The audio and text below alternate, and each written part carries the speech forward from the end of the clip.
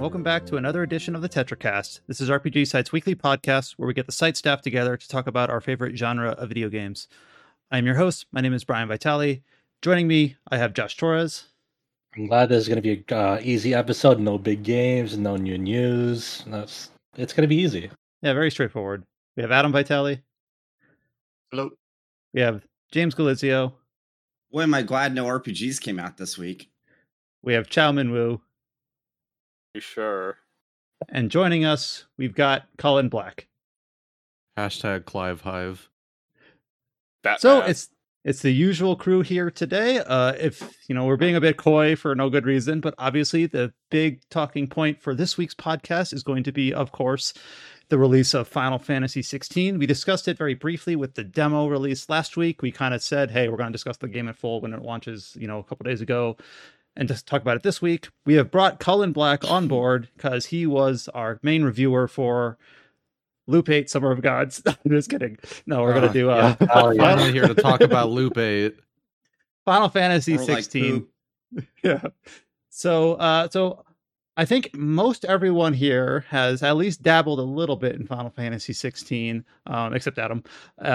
We also have pinged Alex Donaldson. He also covered the game for VG 24/7. He'll either be here this week or potentially next week. But Cullen wrote up a review for us on the site. James has also played through the game. I know me, Josh, and Chow have also, since the game has launched, put differing amounts of time into it. So we're all pretty much on the same page here. So, of course, we're going to open up with Final Fantasy 16. So if all five of us, plus Adam, are playing Final Fantasy 16, Cullen, I'm going to hand the microphone over to you to start with, and to cue you up, to tee you in, I'm going to say, what makes you the most qualified individual on staff? There's a job interview now.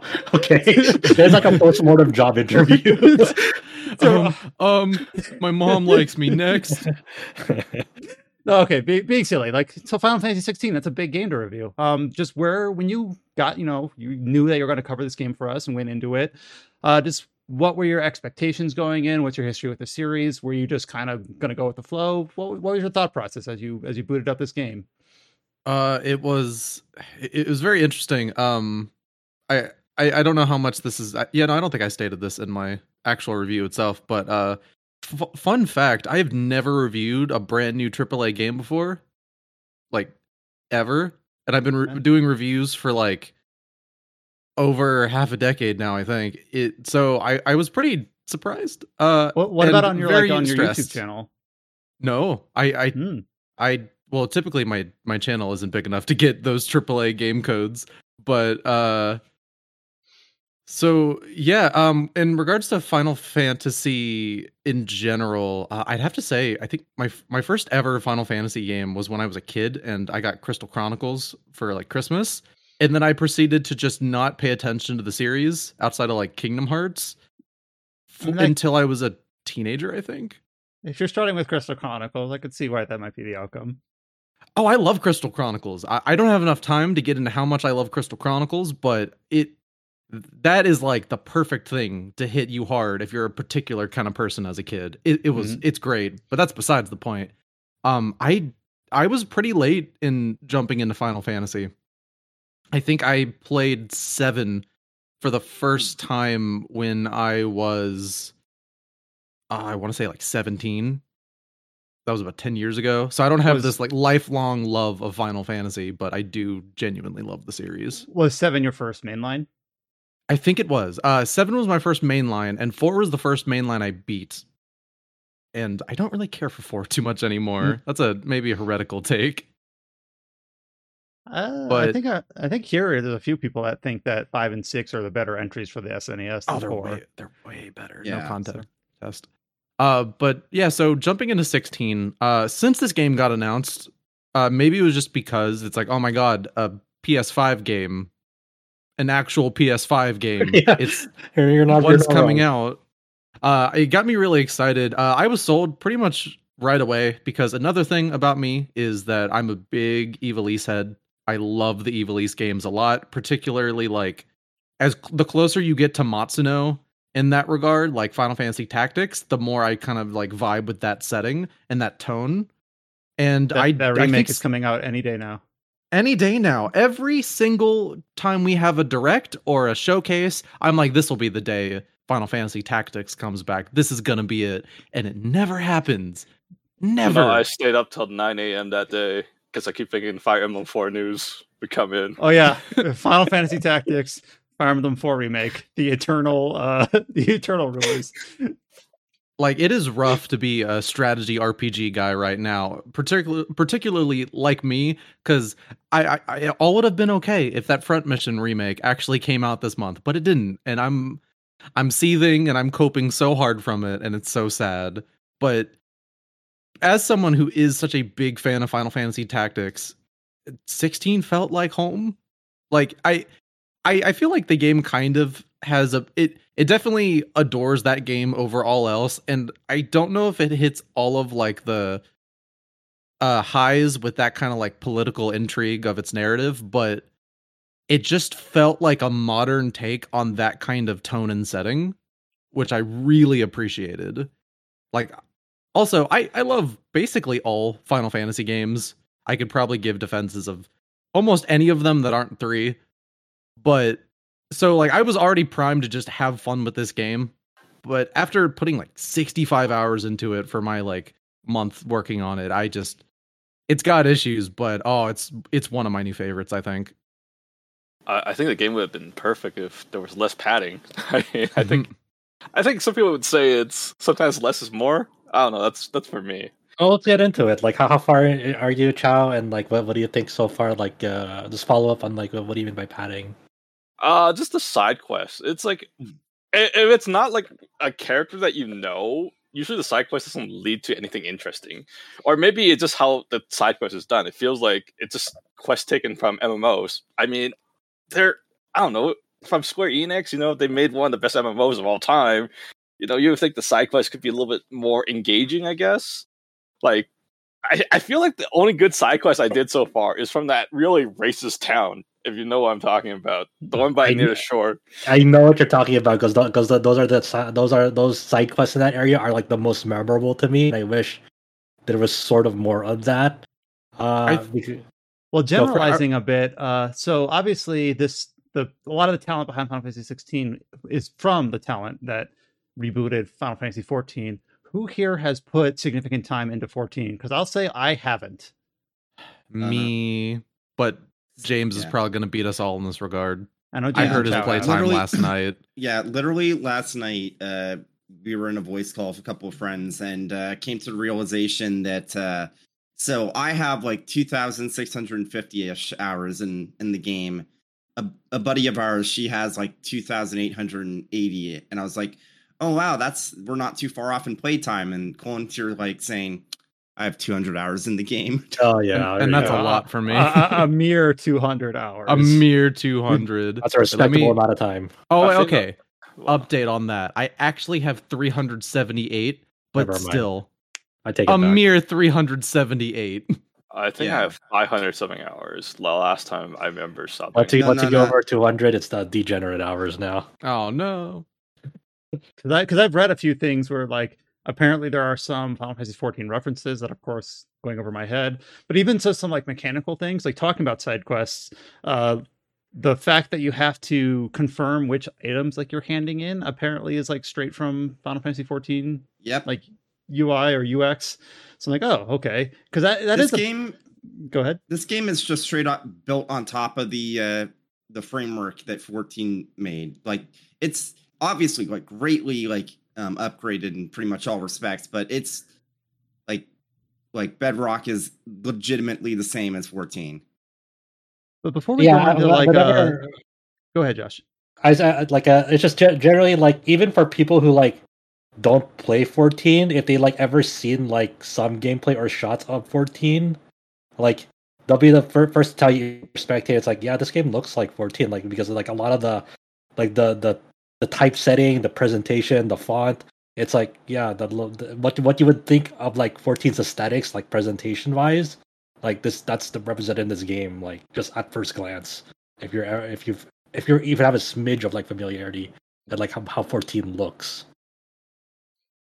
So before we go into like the side quest, which Chow just opened up into, taking a shot at it, let's talk about just like the general like narrative premise. Because before the in the marketing cycle for this game, Yoshida and Takai and the whole development crew basically stated that they put a very strong emphasis on wanting to tell a good, complete, full story. And I even kind of thought as I was playing through this game, I obviously am comparing and contrasting playing Final Fantasy 15 versus 16, because of course you're going to do that. And the one thing that kind of caught my mind is that how Final Fantasy 15, I don't remember exactly the order of things that came out, but it was like a messy launch in terms of like having the Kingsglaive movie, having the anime, having like the all the other like media tie-in events or whatever. Where here it's just kind of like it's a singular product with like there's like an art book, and there's like obviously the way too many trailers, but I do kind of like how it's just compartmentalized into like a single focused thing rather than this like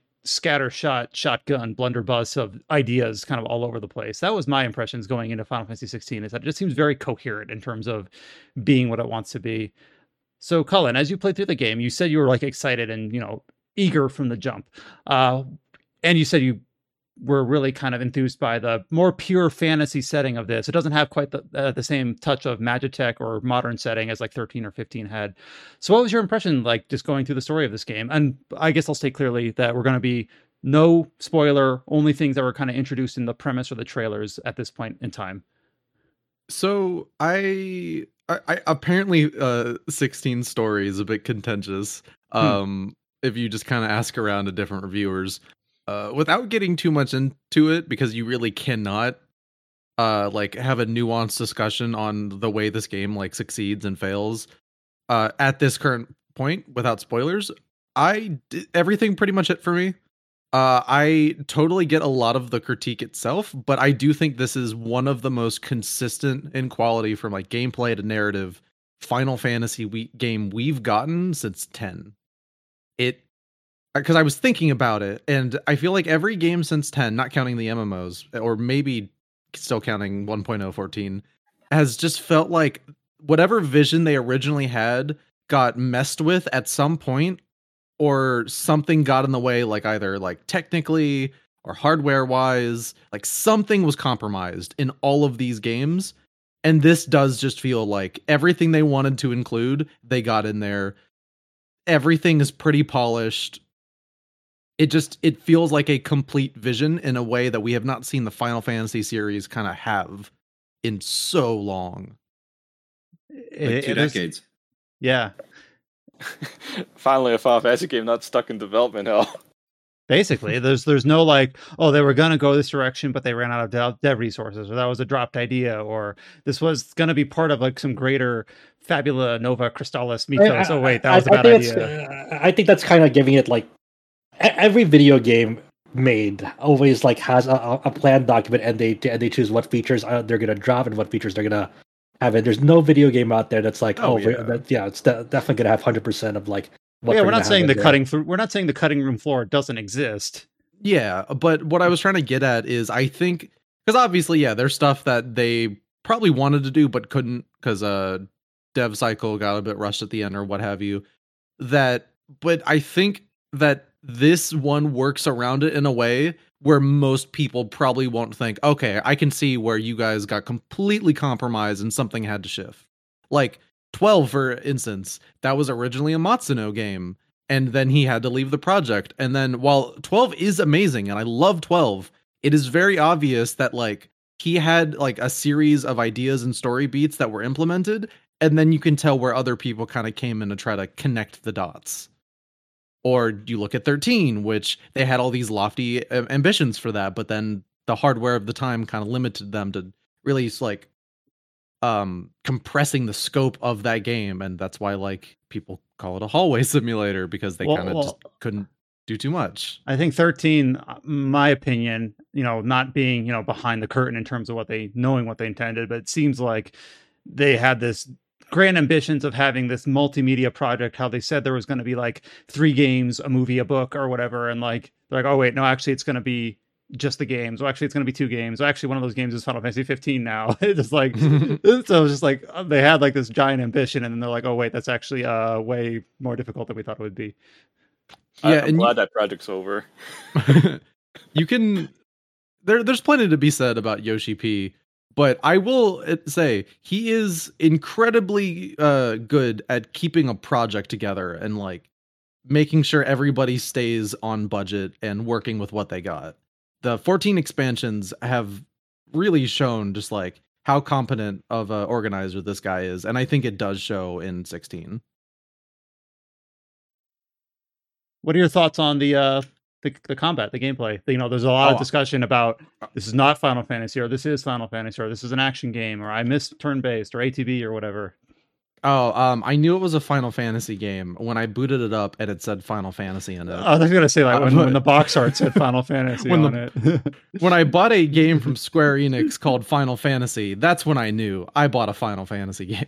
But like I'm a big Devil May Cry fan. I love action games. I love character action games. I have my specific preferences on what makes those games good, and a lot of it boils down to how does it feel to play? Does it feel good? Do your moves connect in satisfying ways? And this, like, I think the last character action game I played was Bayonetta 3, and I think that game is not great, and it doesn't feel good, and a lot of it just does not work. And then you have the last good, really, really good feeling action game of that style in the last like 5 or so years was Devil May Cry, but that game's kind of old by now. Believe it or not, the game's like 5 years old. So don't tell me that. Yeah, well, it came out in early 2019, so it's closer to like 4.5. Okay, that's basically 2018. But yeah, so it's like I realized while playing this, it's like, oh my god, we're so back. I don't terribly mind that it became an action game, because I feel like with how the series has been going in the last decade, like the writing's been on the wall, and I've been able to make peace with that. And I do hope that at some point Square can make some kind of like spin-off Final Fantasy series to appease the turn-based fans out there. Just put a sticker on a box for Octopath Traveler 2 and have it say Final Fantasy 17. And I don't know. I just don't think Octopath Traveler is like what the turn-based Final Fantasy people are looking for. Honestly, I mean, it was because it's basically a saga game. Yeah, I mean, 13 feels like a saga game to me because you get full HP back after every battle, which is like a saga game. I mean, I know, but it had that one mechanic. It had that one mechanic, and that's the one link. All right. One. That's all we need. I have one question. Why is this game under so much scrutiny for being an action game when 15 is also an action game in a way? That's a good point. It's like why? It's also weird because it's like from both sides, right? Because like at some point, like some fans are doing that, but also for the devs because they label this as like the first true action RPG. Yeah, I'll be honest. As someone that's almost finished the game, like basically just about done with it, I think, and this is, I guess, might be a larger discussion. For me, I think this game would be better if it was either went full, like 100% the way on action, or if it was more of an RPG. Because, like, as much as I like this game, and I agree with most of like Colin's review personally, but I feel like it's in a bit of a no man's land where it's like doesn't feel quite confident about what it wants to be, at least from my perspective. I agree with that too, because I've learned that like the less I played like a Devil May Cry game, the more I like it, because now I'm just like doing skill rotations off of their cooldowns and just like shredding stagger meters, and like I basically found like a complete loop on like what my things are, and like it's way different than how I would play a Devil May Cry game because of how the game there's exploits how you can exploit systems in this game. And like I guess like the thing that I actually want to get to on that, like it doesn't really matter in my opinion if you can consider this an RPG or non-RPG, because everyone will have like their own thresholds on that, and there's like no right answer to that. But like I think the way that it tries to incorporate like RPG elements into it is like very shallow and uninteresting. For example, like the accessories that you equip, like for like skills specifically, like those are just going to be minor damage increases or reduce like cooldown on them. Reduce cooldown of a single spell. Yeah, of a single spell by like 3 seconds. 3 seconds, yeah. And it's not like there's nothing like in the accessory that really makes it feel like you're customizing your playstyle. It won't like give additional properties to like a skill. Like say, hey, like instead of you firing off like 1 fireball, it's like 2 fireballs or 3 fireballs now that'll home in. Like no, it just recharges in 12 seconds instead of 15. Yeah, and then like and everything and all the things that like you're equipping on your character outside of those accessories.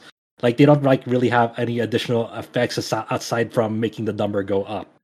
Like all the upgrade paths are very linear, and it's just making the number go up and not giving additional properties to like make the gameplay more varied and more customizable.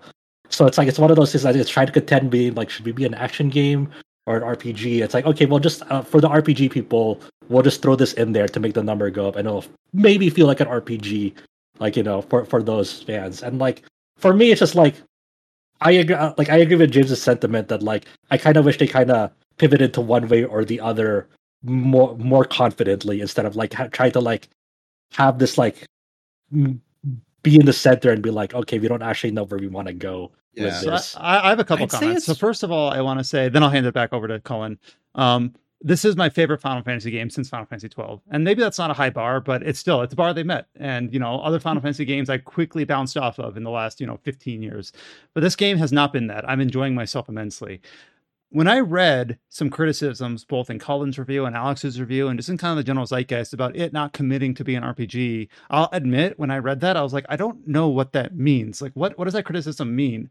But as I play it, it's kind of like one of those things that becomes apparent as you play it.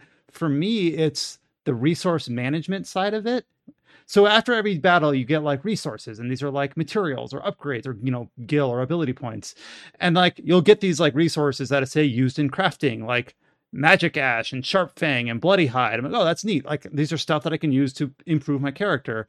But then I just learned I was just like rolling in this stuff without even trying, with like really like nothing to spend it on. Like in the first like 10 hours of the game, I'd like visit the blacksmith, visit the shop, and like I either already made the best gear or the story just handed me a new weapon that's better than anything I can craft. So like I go into my item menu and I've got all these resources, and there's no need to manage them. You just are rolling in it, and there's nothing for me to spend it on, even if I wanted to. For me, that's like the RPG element to me that's the most apparent, is that I don't really need, there's no like build craft or theory craft or like gear allotment. You're kind of given. Like, I'll tell you, on top of like of what you're saying too, like I just like it's sitting on top of like a shitload of gil. I have like maybe 350k of gil and a shitload of like ability points. I have like over 10k ability points, and it's like I have no reason to like. There's nothing really interesting aside from like the tunes for the jukebox. You can really spend gil on. There's nothing interesting to spend gil on.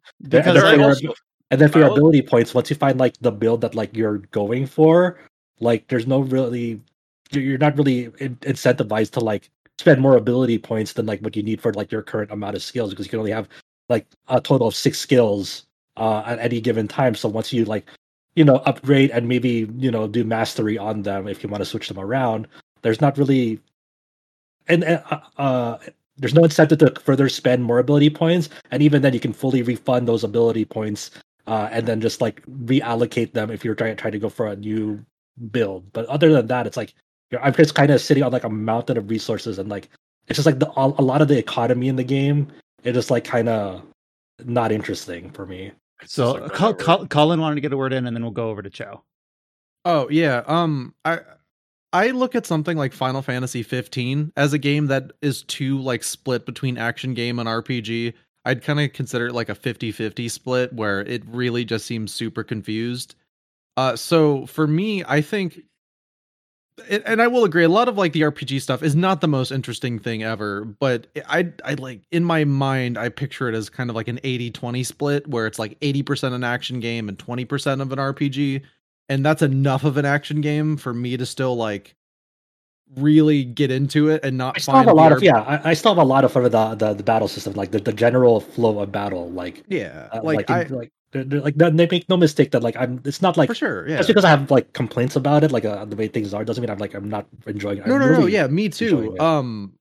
it's just the RPG stuff is not bad enough to get in my way of I don't think it's detrimental. I do wish it was fleshed out more, but I still think this is an RPG. I still kind of enjoy the RPG elements that exist. I don't find them too intrusive, but there are a couple of things I look at this game and I'm like, okay, this could definitely be better. Even as one of this game's strongest soldiers, I can admit, like, the quests, for example, mechanic, like, I adore the writing in all the quests, and I definitely think the best quest writing and the best quests are in that, like, after that time skip. But, you know, you could maybe have made these a bit better. Like the thing about it like this, like I'm thinking about it like this, like I wish there were more incentives to like just spend resources. Like, for example, if they have absolutely, like for ability points, if you could like spend those ability points to like reduce cooldowns and up the damage on like individual skills, like a meter, that'd be great. That'd be awesome, you know, because it feels like, okay, I'm actually making interesting decisions based on like resources that I have, and they're like, now instead of just like kind of, you know, unlocking a node and not really doing anything else after upgrading and mastering. So it's just one of those things that like I contend with in this game, that like I did, like, it's so close to like really getting there and like realizing its full potential, but it just doesn't take that extra step. And I agree with Cullen, where like I wish I had more to spend my gil on, and I wish I could go to the blacksmith and have a whole bunch of different weapons and have to choose between them. The fact that I don't really have that isn't like on a knock against the game. It just doesn't elevate it. I just think the game could be really, really something special and neat, both in the RPG space and in the action space, if it had some more of that. But the absence of it is just kind of like, oh, I wish it had that, and that's kind of it. Like without it, I'm still enjoying what is present. What's really interesting, and I haven't played too much of it to like fully speak on it, is that it seems like New Game Plus, the Final Fantasy mode difficulty, actually has much more gear. It requires like much more, like you have to spend your gil on a lot more, like, because by the end of the game I think I had like 400,000 gil and I just wasn't really spending it. But New Game Plus seems like it has a bunch of new equipment you can buy. There's new enemies. There are new materials you get from side quests, and it's like, okay, why I'm really excited for that. Yeah, I didn't know that. So that sounds hopefully. It's like I am looking forward to my New Game Plus run. I kind of wish that was the game that we got a new game. Yes, that's the same thing I was thinking of. I feel the main game is just like too easy, or maybe we just got spoiled by like Souls games for being like too difficult for this standard. No, and what's considered normal is not really normal anymore, I guess. Also like there's like no like actual like difficulty until like New Game Plus, because it's like, oh, it asks, oh, do you want to be story focused or action focused? That doesn't change anything. It just automatically equips some of those helper accessories at the very start if you choose story focused. Oh, that's interesting. I didn't know that. So I haven't played a lot of action games. I've played Metal Gear Rising like 12 years ago, and I wasn't good at it. I never really learned how to parry. So I wasn't worried about this game in terms of being too hard or difficult, because usually I can manage, and I've played like Souls-likes and things like that. But I see, some people in our own Discord have been posting like combo videos and hitting really high stagger numbers. I'm like, man, I can never do that. So I did struggle a little bit early on before I had a lot of icon switches. Like with the Garuda fight is one of like the first major boss fights. I did actually lose. But the thing is you just respawn like partway through the fight with a full allotment of potions again. I'm like, oh, now I'm fine, because I'm literally like at the checkpoints are super generous. And then past that fight, once I had like more options, like for instance, one of the later skills on the Phoenix kit heals you. Like, oh, there, now I don't really need to worry about resource management of my potions anymore, because I can just use that to heal myself. So like I had a tiny bit of a curve at the start getting used to it, but past that point I'm like, yep, I'm fine. This isn't too bad. I do think the game has a couple spikes, and I think the general discussion on difficulty, it kind of overlooks the fact that a lot of the players of this game are not going to be action game enthusiasts. Mm-hmm. Like a lot of people playing this game are not going to be the DMC heads or the big action game fans. And even as one of those, there were fights in this game where I was struggling a little bit. Like, this game, when it needs to be hard, is pretty challenging.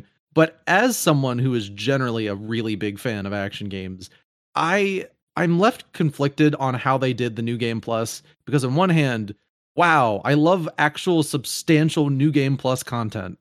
I love a reason to go back I love like an actual like because they remix like all of the missions too, where they add new enemies in, and all the levels have kind of been raised to around the 40s right from the get-go, and your level cap is just increased from where it was on your main game. And I love that kind of stuff. But also, I look at all this and I'm like, I feel like maybe this could have been in the main game and it would have offered more variety. And then instead, we could have just had a harder difficulty mode from the get-go. And I think who's that going to might win have all helped. this? You know who's going to win this?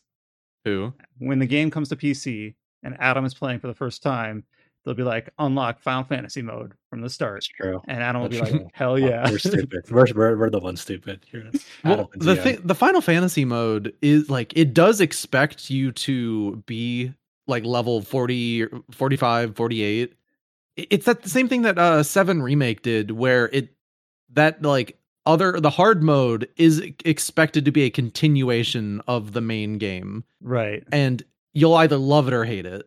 Because this is a bit of a tangent. Well, it's not really a tangent, but I adored Final Fantasy VII Remake's hard mode. It was one of my favorite gaming experiences of the last 5 years.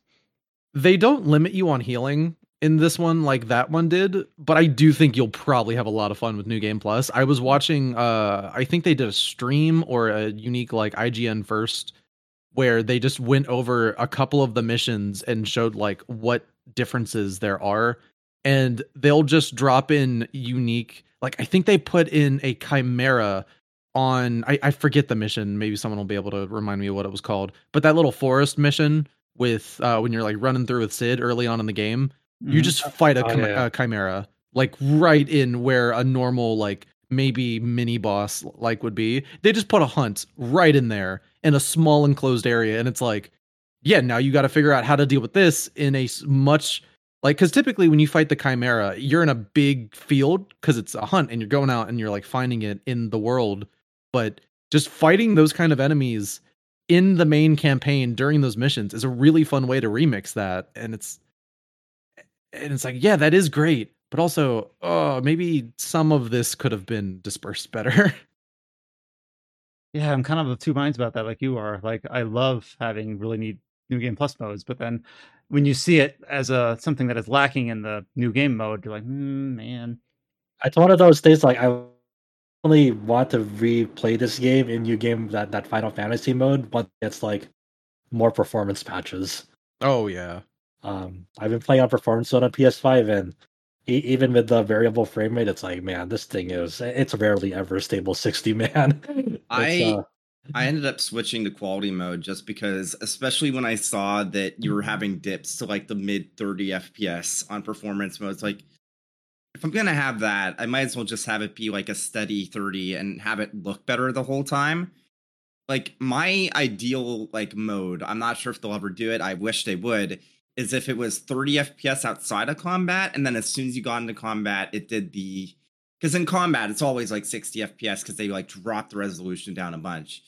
But I feel like it would be nice if there was an option to have, like, when you're just moving around, be 30 FPS, because it's not like it's really going to impact the gameplay that much, but it looks better.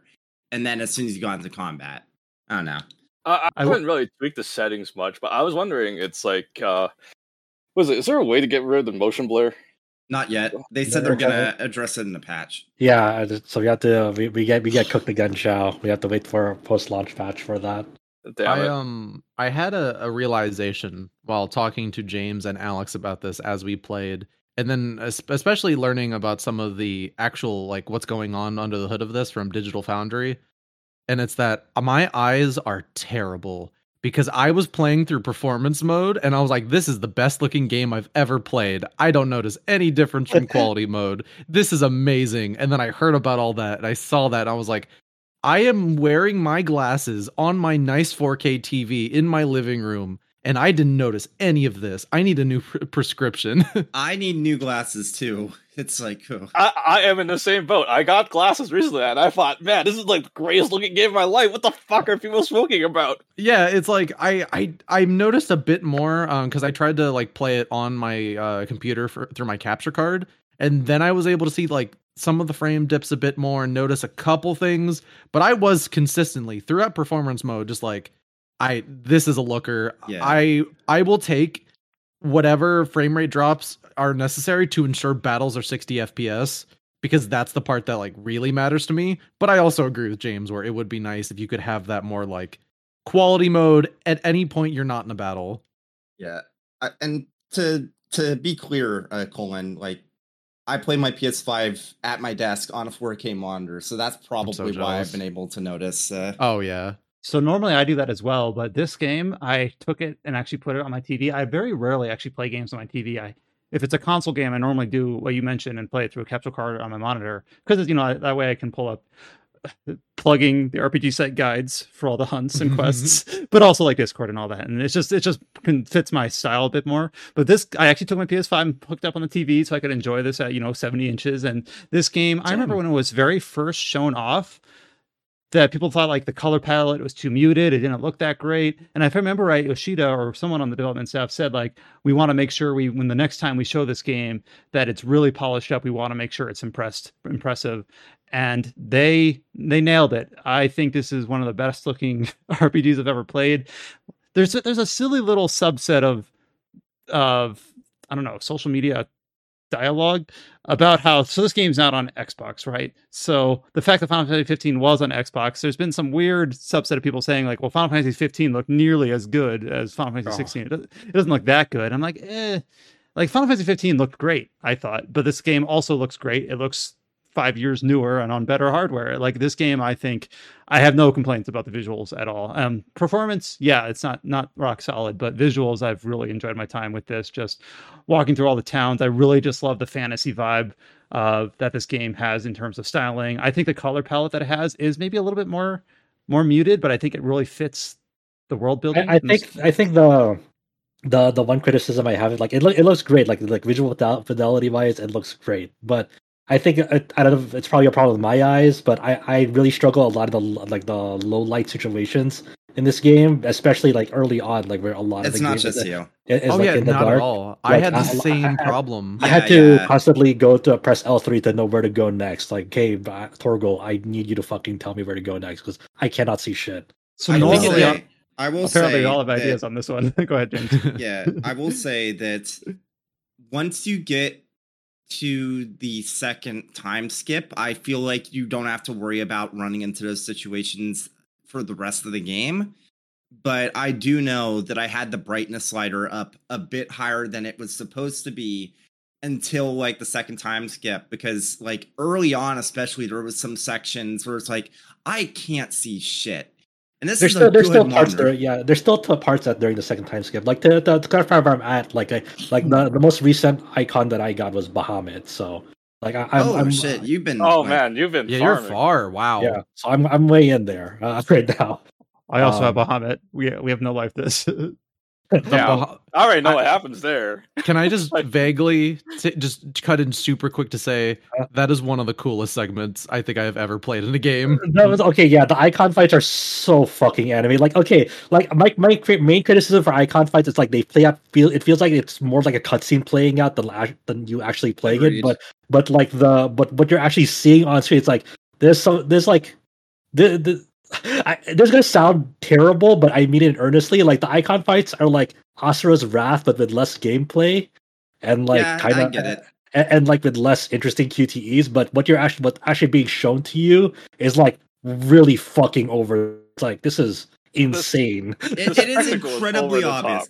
It is incredibly obvious that so we know that Platinum Games contributed to this. Incredibly fucking obvious. They did the icon battles. It just has their handiwork all fucking over it. Speaking of the cutscenes though, holy shit.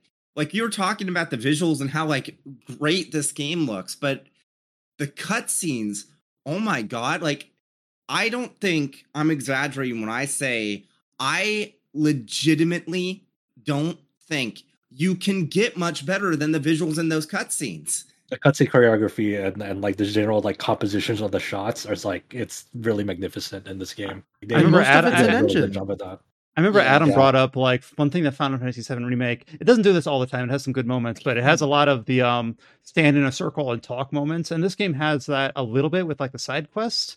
But during like most of the narrative quests, the in-engine cutscenes, probably like 2/3 of them, they're like, you've got interesting camera angles, you've got like depth of field effects that don't feel too overdone. There was like a moment where it was just Jill and Clive speaking in like the second floor of a some sort of tavern, and Jill just like leans up back against a table, and just it's a very subtle thing, but there's like stuff like that where they just actually occupy the space that they're in. They're not just plop the model here, have them stand and do their general emote. I've really enjoyed the cutscene choreography here. There's a number of things in cutscenes that I saw and it just made me go, holy shit. First off, there was one scene, it was a very quick thing, where there was a shot of Jill. She put her gloved hand on a table and then gripped her fingers, and you could see the fabric of the glove shifting with that. Yeah. Yeah, like the clothing is fucking insane in this game. The second thing is in the scene where one of the characters has to, like, being vague as possible, has to get jailbroken, and another character like grabs and throws their weapon to you, and it's all in like one single shot. Like in a lot of other games they would hide it, but it's like they literally picked up the sword, threw it at them, it got caught, and then it's like, holy shit. And because it's all an engine, it's the sword you have equipped. Yeah. It's like I wanted to like circle back to something Brian said that was like, oh yeah, Final Fantasy 15 looks way better than this, and flat out no, you're wrong. The in-engine cutscenes. Oh, and I didn't say that Brian said this, but like kind of, you know what I mean. But like the in-engine cutscenes for this game, like 15 had to do pre-renders to get even close to it. I am continuously blown away at how immaculate these cutscenes look and how the models look. And I did have that bit of a moment where I was like, is this the first next gen RPG I've played?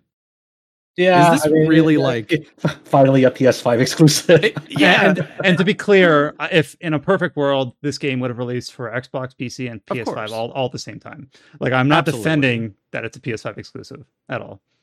Yeah, but you can tell like it was made from the ground up for a next gen game. It's not a cross gen game at the conception. It was like, oh, this is you get like that's a funny thing. It was a cross gen game at conception. Was it?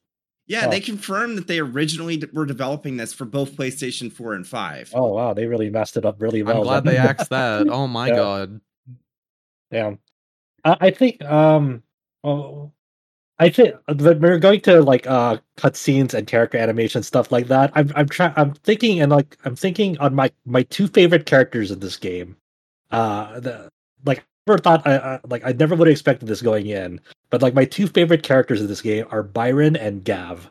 And I fucking love Gav. A lot of that is because of like their body language and the way they express themselves in cutscenes. Gav is the best character, okay?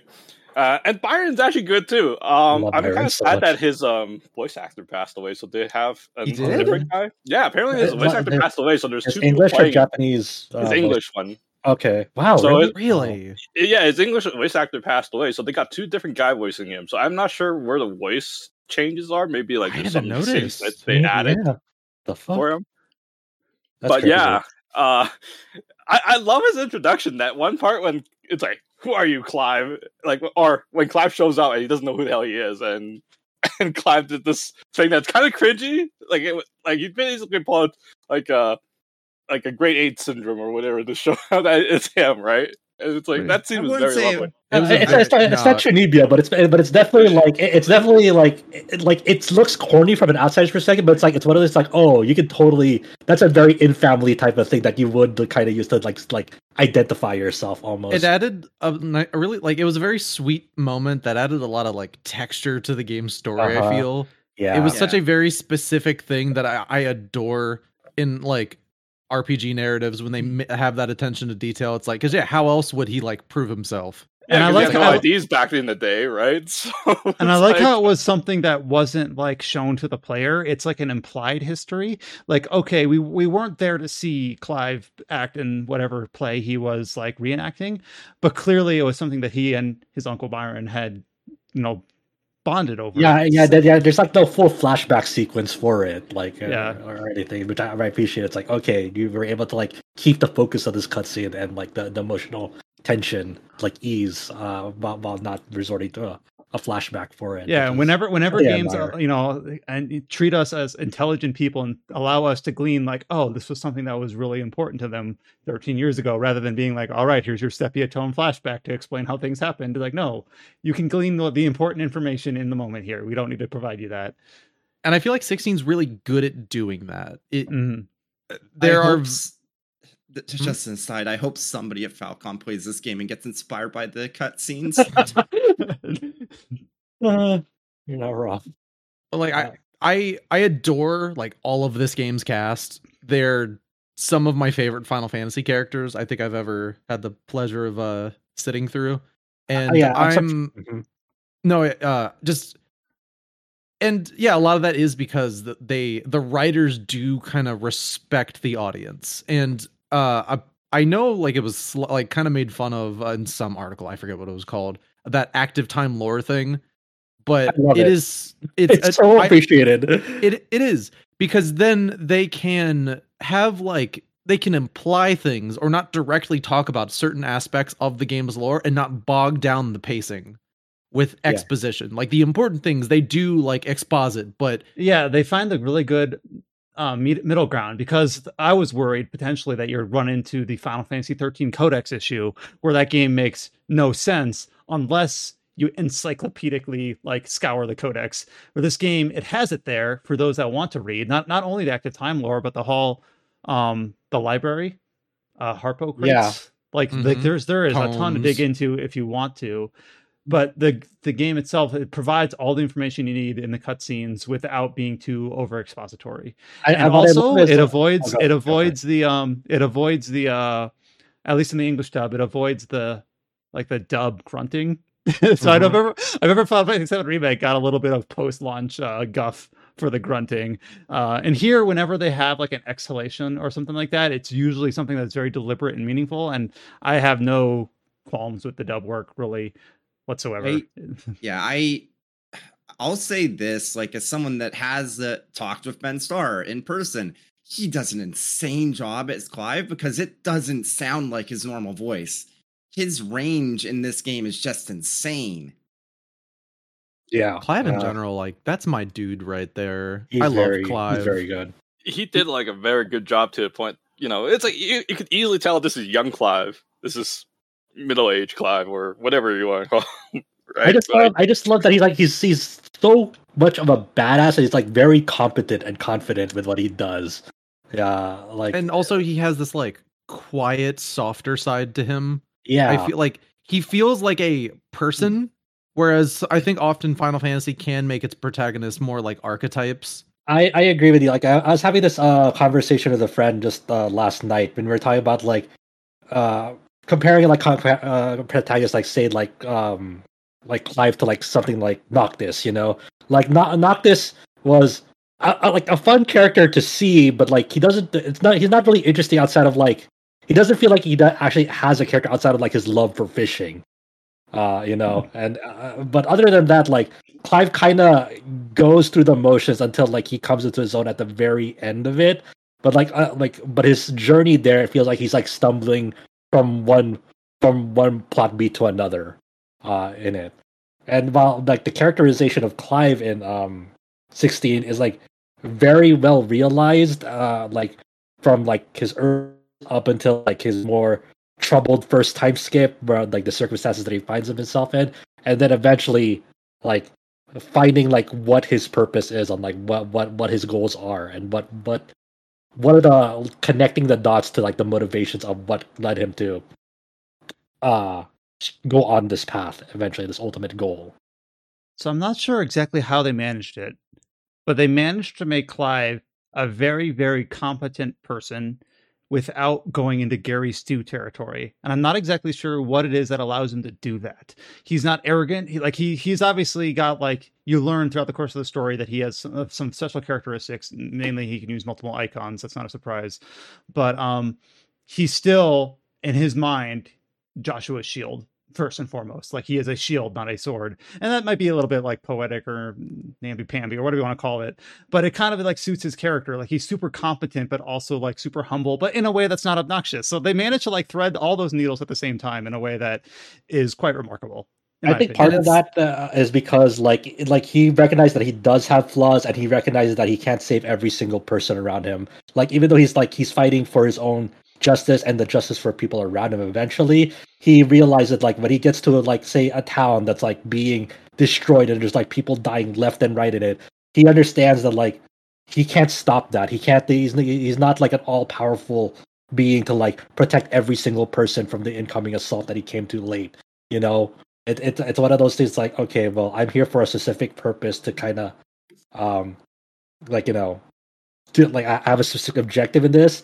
I have to get there. I can't go out of my way to like try and save every single person and cry about it if I can't do that. It does feel like another JRPG protagonist would either be like whining about it or they dwell on it for too long. He doesn't dwell on it at all. he regrets it. He says like, I wish I was here, but I can't control that. I can only, you know, and then he moves on. I don't know about you, but I don't know. Clive kind of reminds me of Kiryu from the Yakuza series. I don't know. A tiny bit, yeah. It's like, I don't know. I find his interaction with Jill is kind of like awkward and kind of like innocent, I guess. I really like the relationship between the two, you know? Oh yeah, they're like, that is a very, and like, this is pretty obvious that they're meant to be a romantic pairing, but like the romance between them is very well done, I think. They don't have any like awkward moments or melodrama or hijinks. They just let it be. And they have a lot of shared screen time. I'm actually surprised just generally how much screen time Jill gets, which I appreciate. And then also just the cast of characters in general.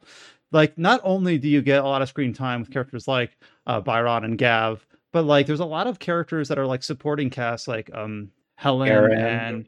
and Martha and Wade. Otto's Otto's my dude. I love Otto. And like I'm always kind of surprised when like you see a character and you think they're one off like Martha, and then you kind of go back to her area like several times, and she's not that important a character, and I'm saying that like carefully, but she serves a purpose that is a little bit more low key but also necessary, and not just her but a lot of the supporting cast, where it doesn't just feel like here are the 5 major characters, these are the only 5 people that ever matter, everyone else is an extra in the background. Like no, there are people that all up and down in terms of scale of like ability or power or capability or whatever. I think what really is surprising is like how involved like even some, like the lore masters like Hippocrates and Vivian. I love Vivian.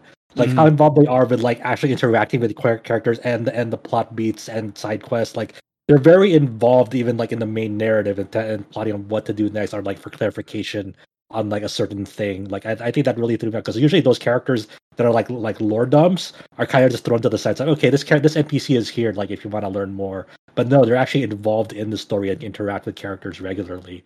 And it's something I really appreciate. And also something I really appreciate about Vivian is like the whole visual like timeline visualization of like the character chart over time and like the world map and like the war table over time. How like you get a better sense of the world, the scale of the world and like the movements of the world by on the way they like visualize that presented to you through a timeline.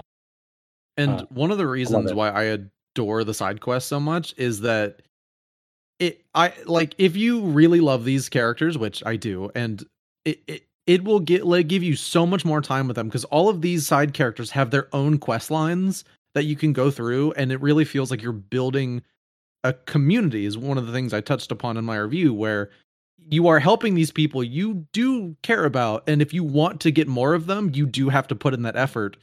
And by doing that, you're rewarded with even better like characterization, even more character moments. But if you don't want to, you don't have to. Yeah, like, I think the side like a good chunk of the side quests are pretty interesting in those in terms of like those NPC storylines of like characters that like you're more familiar with. But like the actions sometimes do feel repetitive and monotonous. Like they'll be like, oh, here's another bandit, you know. Bandits are like making trouble again. You gotta go there and do this. Oh, there's another. I gotta get this Curl's ass, so like you know, the shit thing, and then Got to get that. Like the actual like motions of what you're doing isn't all that interesting, but some of them, like I do appreciate that they give those like minor characters a lot more. They expand upon them in a pretty significant manner. Like one example is like I just did like the final like Goots one, and it really exemplifies like what he like his relationship with Karen. And Karen's like, great. I love her. Yeah, I don't really like care for Goots all that much, but I appreciated that like they went through that effort, like expanding that relationship with Karen and Goots. Damn, everyone just treated him as the Hordor of this game. As soon as it came out, it's like, oh, that's Hordor. It's like, okay. So, Cullen, what did you think of the Titan fight? It was one of the best action game boss set pieces I've ever done in a game. It's like an hour long. I thought my PS5 was going to explode. I was like, can my PS5 like do this? Like how many health bars does this person have? Well, as long as you clean your PS5, it should be okay. That fight has like 6 unique BGMs just for it, I feel like.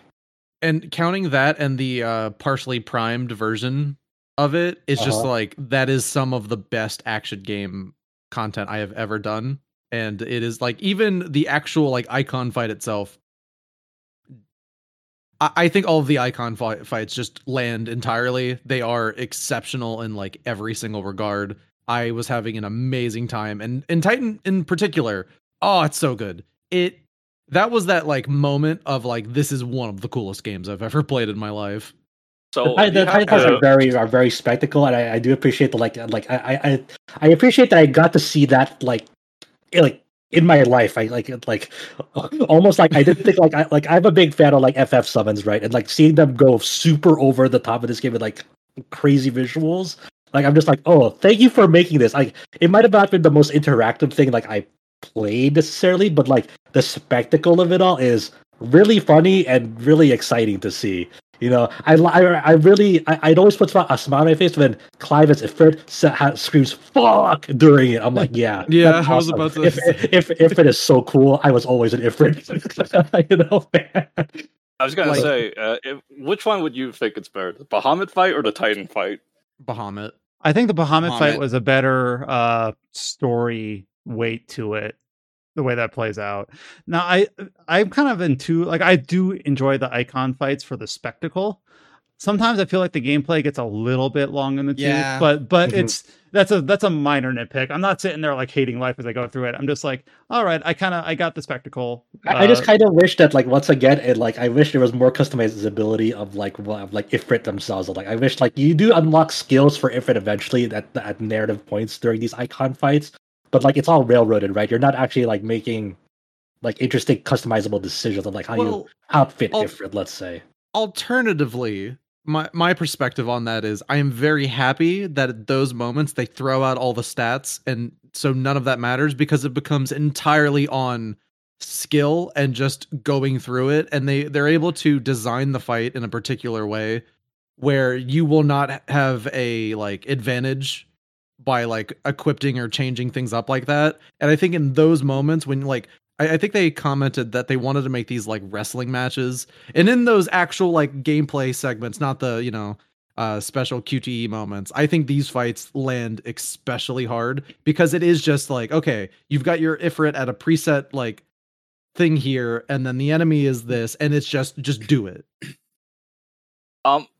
Have you got to Icon Battle during New Game Plus? Like, is there any difference? I have not yet, no. I did not have time to go through much of New Game Plus. I was just wondering, like, what would they do in New Game Plus? Would they just make it like all the bosses like a bigger HP sponges? I don't think that would do anything. It's like my guess is will be about the same, but they're changing so many other things that who knows. Yeah, they might give them new moves, but yet to be confirmed. Wow. The one thing that really, it was funny like the first 3 or 4 times, and now it's just like, dude, this is ridiculous. Like, how many seal obtained moments you get as you're just traveling around? Because like whenever you go to like a new town, there's like they generally just follow a generic structure of like there's a dispute or there's a conflict in this local town, and there's something in your way, and you need to solve this dispute in town to continue forward. And you go through like these information networks of the NPCs that you get there, and like they really use this narrative plot. They use a narrative device repeatedly in these exactly, Chow. He put up the fucking Gary showing all his gym badges picture on it, and yeah, they're like in each of these towns they have like once you earn their trust, they're like, oh, like if you display this seal, people will know that like you're on our side or like you're representing us, and they do this a lot for the fucking. I was actually going to ask, is this like a carryover from like Final Fantasy XIV or something? Because it was so like explicit and so repeated, where I was just like, can't they like just change it up, just have the same like flow in terms of how the story progresses, but just explain it away, not just. You're holding your box of seals or your bag of seals, and you've got like the chocobo from Sid, and you've got like in one of the later towns you literally get 2 different seals from 2 related characters, and then they like merge together to make the merge seal. And these seals are just key items. They don't even like show up. They show up in the same menu as your resources. They don't even show up as a key item. They show up as like the treasure chest item. I forget what that is. Every town you go to, it'll be like, oh my god, you had to steal from the dame. Oh my god! It's like, tell them I'm a good person. I don't want to. It's like another reminder because it's such a stupid fucking narrative like device that's like used a lot throughout the game, just to like keep the story moving forward. It's like they use this crunch so why much. They do it, but like because it explains like why you have to spend time in an area before passing through like a threshold, like a physical gate. Yeah, I don't mind that, like the local dispute part, but like I figure they could just doctor it up in a slightly different way. Like at one point, let's say you're actually helping the person who's blocking you off, and then they say, "All right, now I'll let you through because you've helped me out," or they provide some other little side quest that allows you to go around the gate or something. There's just different ways they could have done it, but it doesn't. The presence of it, the way they have done it, doesn't detract from the game. I just feel like it's something they could have done better, similar to like the conversation earlier about the guild and the resources and things like that. Yeah, it's just really goofy and funny. I mean, overall though, like my overall impressions of the game so far, and I'll probably hopefully I'll finish it up very soon. I enjoyed it. I enjoyed a lot more than 15. Because I've only ever played 15 like at its launch. I never went through all the post date stuff like that. So my impression of the game is like very early on, like the unreleased state of that game. I'm in the boat that I despise 15, and it's like one of the worst FF game I ever played. I don't know what the hell it tries to be. I think it's there's like interesting parts about it, but it's very patchwork, right? I'm thinking of like the last Final Fantasy game like I really, really, really enjoyed before 16, because I'm just having like a blast with the game, even with all of its faults. Like, I actually like 13 to a certain extent, except for the story. I actually do like the gameplay. I know people complain it was a little bit too linear, but I didn't really care about like dungeon exploring because there's really like no reward for exploring too much. Even like in 16, it was like, what is your reward from trying to explore the entire map? Yeah, you're right. Like there's very little like reward to like exploring the world, because I didn't bother after a certain point with 16. Like I'm just going from like straight, like if I have a quest there, if I need to do something, I'll just go from point A to point B. And it's also weird because like the narrative like beats that you go through is like they're like stored like after you go through them, it's stored in an arcade mode as well, so you can replay them. But it really highlights like the structural faults with them, I guess, where you're kind of just going in a straight line. Like as soon as you enter them, you start from a zone and you pretty much go in a straight line to the boss fight. There'll be little flourishes like of like a town, like you have to go through a town, but you just have to go in a straight line from point A to point B in those narrative zones.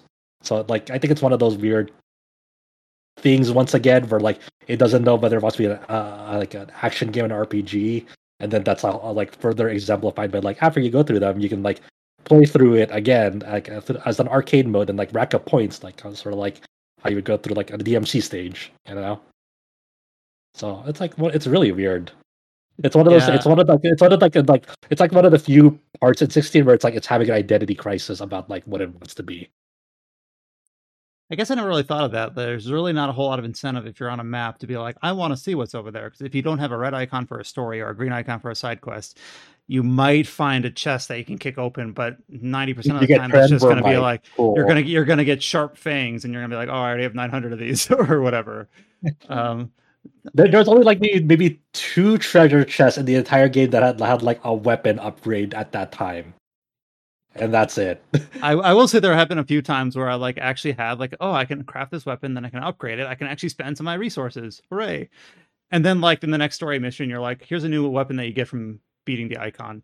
Like it's better than anything you have so far. I'm like, oh, but like some of these like weapon upgrades are like so incremental, right? Like I got like a new like icon weapon. It's like +2 to what you have. It's like cool, I guess. Like I mean, it is better, but the number does go up. But it just feels unrewarding sometimes but during those like power gap thresholds. It does feel a bit like, oh, this belt will increase my defense by 5 from 270 to 275 or something like that. Where it's like, oh yeah, it's a 2% increase. Woo. Yeah.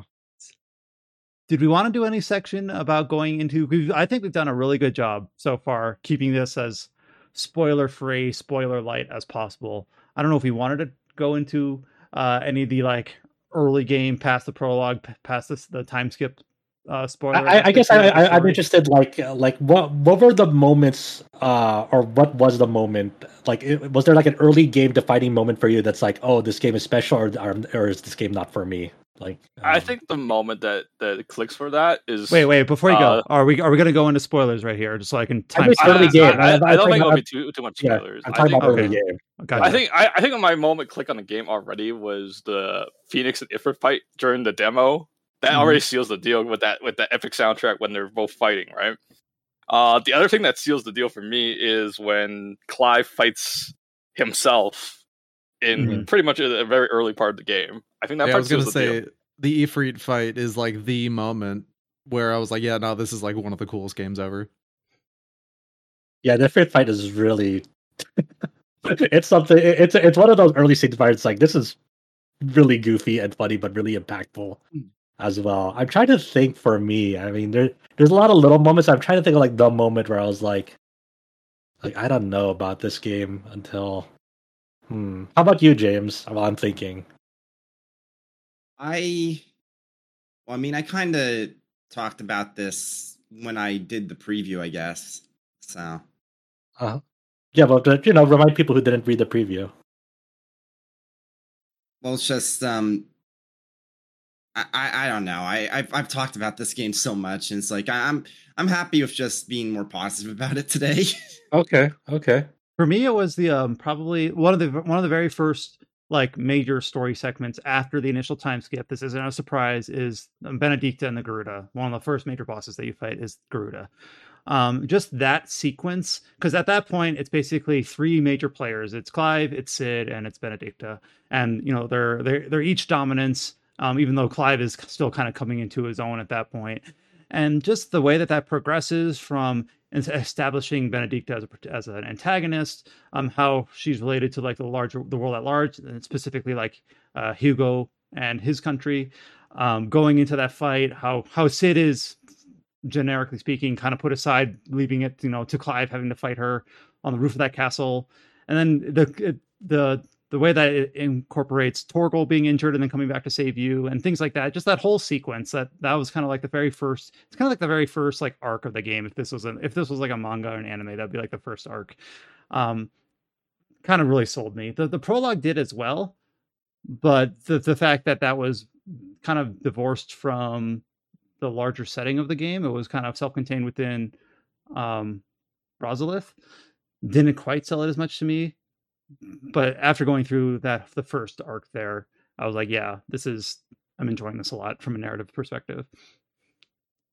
I think for me, I'm thinking. I think what really got me really interested in the game was something that Chow mentioned earlier, where there's like a pair of side quests after you meet the dame, and you're going to this coastal village to figure out some stuff. But there's like this side quest you get. There's two side quests, but there's one specific side quest that I won't spoil what happens in it.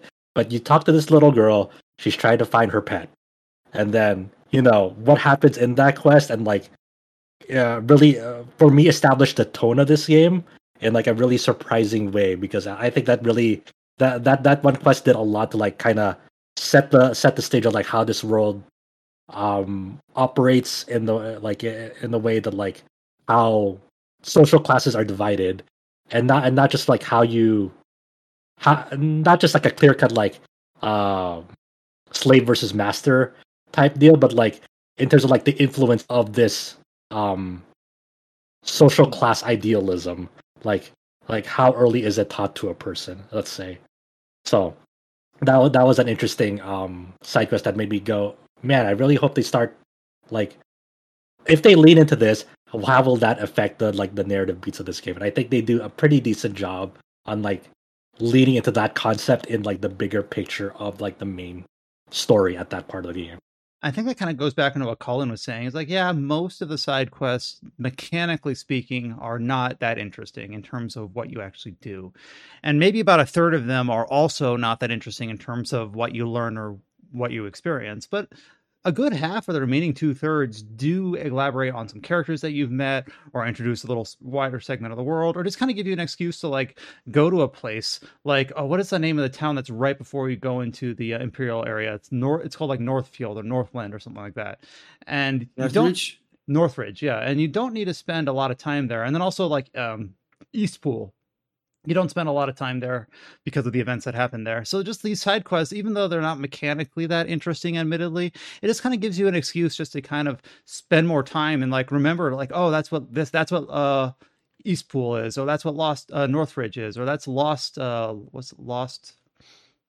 I'm blanking on the name. The Lost Wing. Yeah, and like who those people are. And the quest with Quentin and Lost Wing actually has some pretty big gravitas as well as like what he's experienced and like how that place came to be. So I'm not going to say that all the side quests have like immaculate, great, earth-shattering writing, but they do some interesting little just look-ins at the world that is a little bit more normal. You experience it in the confines of the gameplay more directly than going to tomes and just reading about it, or going to Vivian and seeing it on the map. I guess my last question, for the people here is like, what's been your general playstyle like in terms of like your icon kit layout? Have you been like mixing and matching a lot of icon skills, or have you been I think the only kit I don't like is the Garuda kit, in my opinion. I just like the Deadly Embrace, but I don't like the kit itself. Okay, you do like way too many hits, and then you just leave yourself vulnerable, so you would have to like dodge and cut your combo short.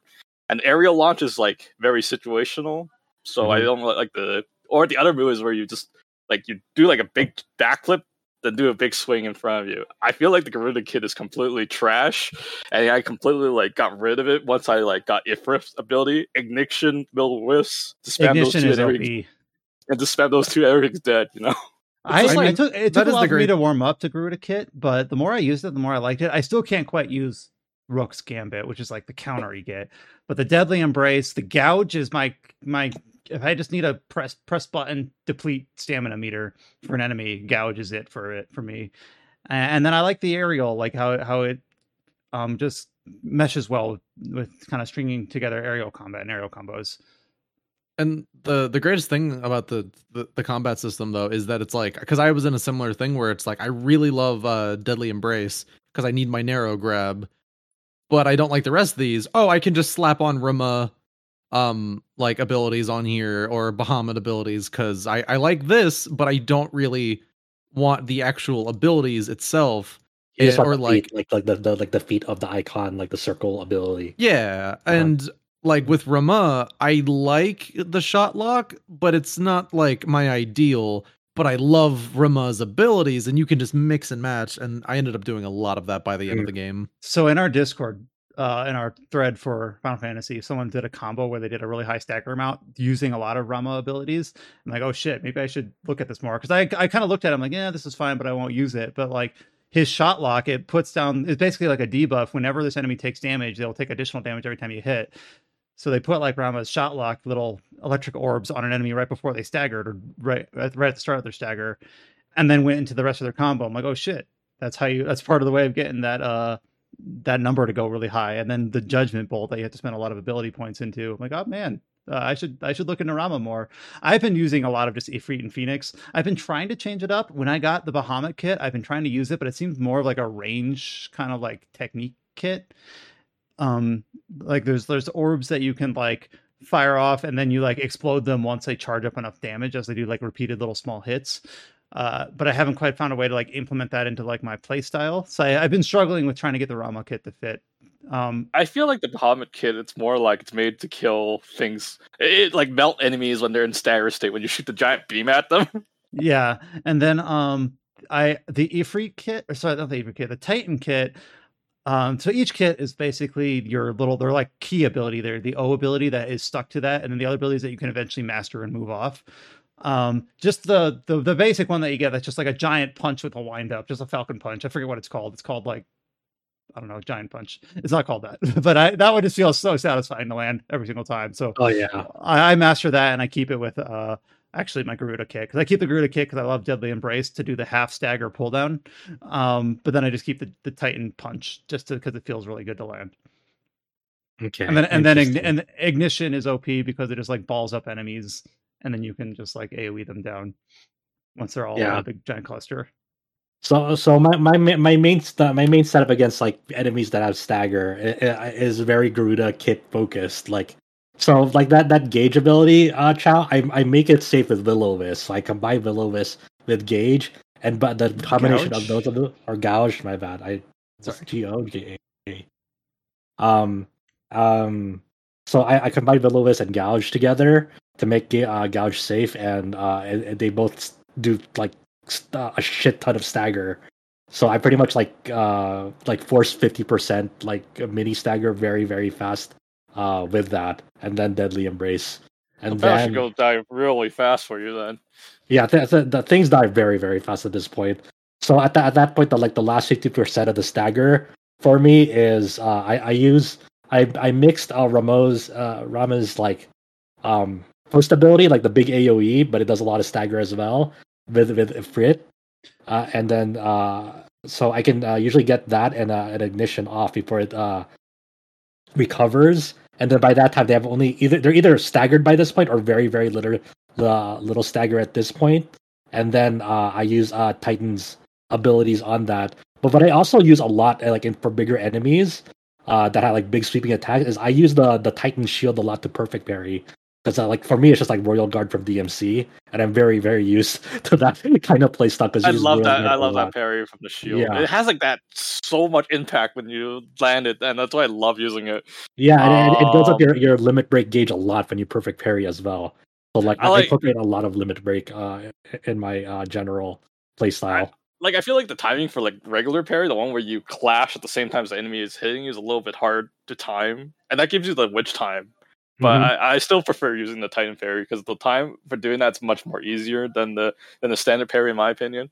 I've been doing a lot of the standard parry a lot more because like it may like once you have a long enough limit break bar, like your opportunities to do that is a lot more frequent because you're firing off attacks so fast that like by the time that like you're trying to fire off an attack towards you, there's a good chance that you'll fire off normal parry during your limit break combo string. So that's like food for thought there, because like you just once you start like noticing that, it's like, oh, this is very explainable. Well, I also find like the whole limit break thing is a bit OP. Like you don't even need to worry about potions at that point. It's like you just transform, you get most of your health back by the time that you're probably get hit again, you know. And then it's like, oh, you can also spam that tonic to get back your limit break gauge very fast. You want to like. I haven't used taunt that much. Does taunt really like charge up limit break that fast? Well, it helps. Oh yeah, it's true. But for me, it's just like if I'm not doing damage or stagger damage at any second, then I'm like not. I'm being unproductive.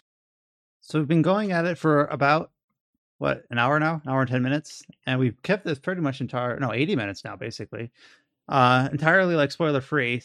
So did we want to just kind of keep any further discussions about the narrative for like a later discussion? Once we have all kind of beaten the game, we can kind of speak to it openly and just kind of code the whole discussion. Basically, is there any topic that we haven't quite covered yet? I think we've kind of hit pretty much. I think we hit everything except for the music, I guess. Oh, music, that's a good one. It's so good. It's very like not much to really say. It's like Soken is one of the best. I know some people say like they don't like. Some people don't really like Soken's soundtrack. I know there's some people are like that, but you know what? I think what Soken really master is the timing of his music. Like I don't know like what's up with it, but like his music plays the chorus at the exact moment that you're probably gonna land a stagger on enemies. It's like the chorus will start to play like around a minute like and a half mark. And I'm also sure that's like it's part of the programming, the way that like the certain parts of the song like swell up like depending on like the what's happening in the fight. It's not like all entirely timing based. It's not like I know like the part where like Clive fights with himself, like it always plays the chorus when you're engaged in a cinematic strike, right? Mm-hmm. Yeah, like it will be like suddenly like this part of the music plays, and also when you're in the cinematic strike, it winds back to that chorus part of it. So, well, like yeah, I mean, it like the music is definitely the most impactful, like in your face, like during the icon fights. But I really like a lot of the slow, somber tones. Yeah, I like that song. I know Alex is like, oh, it's like I was expecting a more epic battle theme for this or something like that. I'm like, what? It's like no, it's like I actually like those music more. There's a song like that in Final Fantasy XIV where you fight the Midgard Strong. I forgot to say his name though, and you hear like the dragon boss theme, and it's like a very slow playing theme that sounds kind of similar like that. And it's one of my favorite tracks in it, but many people think that highly of it for some reason. Mm-hmm. So yeah, it can be hard for people like to pick up on like or appreciate like the slower music type of stuff, and I get that because like compared to like some of like the very very very over the top things that happen in this game, it's but Soken really did an amazing job with the soundtrack in this game. It's very impactful and like very effective when it needs to be, even in the slower moments of the game. And it's hard to like talk about it without like mentioning specific story stuff too. I remember going into it. Yeah, when we go to the desert area, mm-hmm. it's a very like typical, like imagine a desert theme, and you probably have like something in your mind in terms of like how that's usually like the instrumentation that usually accompanies that. But the one that they implemented here it felt like really appropriate to the place, and I remember just like kind of this sounds a bit cliche, but I just kind of sat there and let the music play for a bit. The other thing that kind of stuck out to me initially, I thought it was a bit negative, but I came to appreciate it, is during the icon fight with Bahamut. It starts out with a lot of like very typical over the top chanting, choir based music, and then it kind of goes into something that's a little bit more classical and subdued, which kind of actually fits like the tone of that fight in terms of like what's going on in the narrative of it. So actually kind of like in the moment I thought this is kind of an interesting choice, but like, you know what, I appreciate it. It's something quite different. It's not just Gregorian chanting up and down the whole way. I also appreciated that because like it fits the shot composition, because the fight takes place at nighttime, and like there's like a lot of like very bright lights due to like the weapon visual effects going on, and like the way that kind of they blend with each other to make up that shot composition during that fight, like really fits the classical theme of BGM going on during it. And I was like, there's a pretty interesting way to like present this fight in a pretty unique manner that you haven't seen in this game yet. No, those two are the highlights for me, just entering the desert and then the Bahamut fight. And then of course, like the Titan fight had a shit ton of like really epic, probably kind of more expected music. It wasn't quite as subversive, but still very fitting all the same. Well, we might just leave it at that for our initial look in at Final Fantasy 16. Now, clearly won't be the last time we talk about it, especially if we're able to get Alex on next week. I know Alex, if you follow his Twitter at all, at AP Zone Runner, he's had a lot of thoughts on this game. The RPG site was founded basically as a Final Fantasy fan site. So, of course, this is something that is near and dear to him and near and dear to us as a site. So we're almost certainly, I don't know if it'll be next week or maybe a few weeks out just to space it out a bit, but we will almost certainly revisit Final Fantasy 16 and probably be a little bit more open going into, we'll have a group of people that have all seen the credits. We'll explicitly mark that as a spoiler warning if we go into that. But we'll kind of earmark that for later. But well, while you're here, so thank you so much, Cullen, for all the work that you've done, not only marathoning this game, getting out a review, but also contributing a whole lot to all the other like accompanying features that have gone up on the site in terms of guides, the hunt list, the quest list, and things like that. And then, of course, cool. James as well for the interview that he was able to have at Summer Games Fest with the two voice actors for Clive and for Sid. I'm glad to be given the opportunity. I don't really like sleeping that much, so it worked out. So now we're gonna go into Loop 8. Someone forgot. No, I'm just kidding. Hold on now. Damn, he ditched us. Well, so no, he's back. So we're not hold on. Like, how does it feel to go from like Loop 8 to FF16? Like, I don't think many people can like claim to like do that, It was actually quite nice to go from the feeling of it's so over to we're so back. a bit of whiplash. It's great because I think Loop 8 will be the worst game I will have played all year long. And it is now specifically because it's going to make me more cautious about the kind of games I want to play this year, and be more wary of any game that looks like it might be something special on a budget. So we're gonna go into this a little bit later in this podcast, and then of course we've had a lot of new release dates over the last couple of weeks, and we'll go into this a little bit later. But man, September, I hope my family doesn't expect to hear from me, just because there is so much coming out in September, or like the last couple days in August in terms of new releases. And then we're already getting a bunch of games coming up in the October-November timeframe. Just never enough time. So, Cullen, if you want to say, we're going to go into basically the news and the announcement basically from the Nintendo Direct, which probably wasn't the busiest Direct in terms of, we've had some Nintendo Directs that have so many RPG related announcements that we're just absolutely swamped. Wasn't quite the case here, but we did have a few surprises. One very big surprise from this. So we're going to go straight into that. Does that sound all right? I can stay for a little bit. I am going to probably have to head out soon. But I'm totally down to talk Nintendo Direct because it was a pretty fun Direct. Yeah, so there's basically two key headliners of Nintendo Direct. The one I'm going to open with is the one that was unfortunately leaked, and we kind of preempted the discussion a bit last week, and that is the announcement of Star Ocean, the Second Story R. Now, I do say we preempted this, but we didn't have really any idea what this was. So last week, we kind of reported on the fact that the title and the logo for this game has leaked on a Square Enix support website.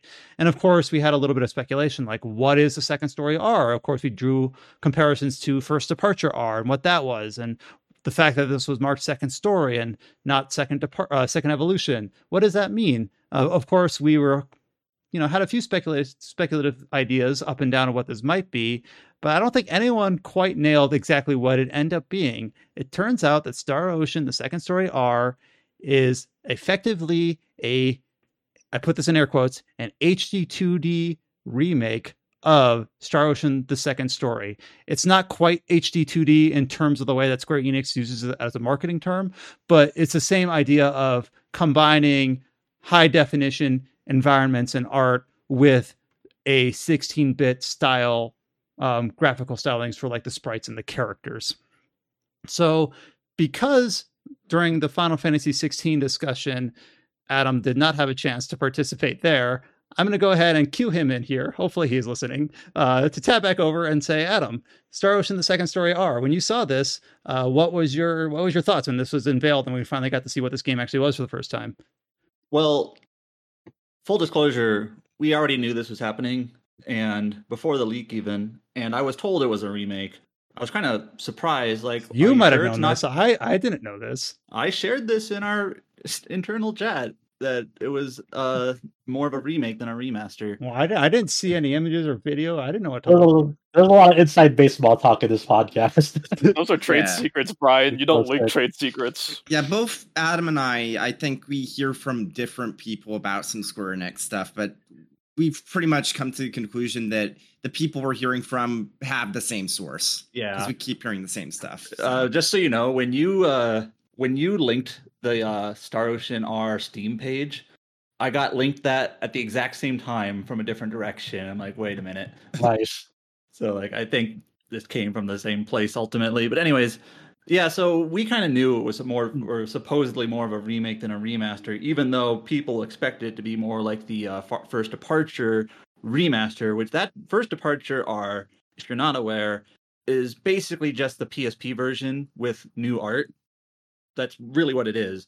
And I reviewed that. I gave it a 6. I think it's an okay game. I've never really been fond of it. I think it's kind of mashy. I don't think the characters are great. I do think the first Star Ocean, or even the PSP version, one thing that's cool about that game that you don't see very frequently in the genre is that there's a total of like, I don't know, 10 different characters you can join that can join your team, or maybe more than that, more like 12. But you can only recruit like half of them. And depending on your playthrough and which choices you make, you might have a very different party depending on what choices you make. And that's kind of cool that 2 different people can play through the game with totally different parties, and you never see that anymore in terms of optional characters. Because when a game developer makes a character, they want you to play as them. So I think it's just cool that these games have like, you can either choose character A or character B. And Star Ocean 2 is the same way, in that there are various characters you can get, and there's some that you can get depending on choices you make, kind of an either or situation. This is definitely a remake. It's got this. They're not calling it HD 2D. It's more like I forget what they called it, like 3D 2D. 3D 2D. Oh yeah. I think depending on where you looked in like the asset guide or whatever, they're like 3D 2D or 2.5. One has different terms. Yeah, I heard 2.5D, something like that. Jesus. But it's basically 2D sprites on a 3D world, which is not what the original is like, or the PSP version. And my playthrough for the original PlayStation version went through really poorly on Star Ocean 2.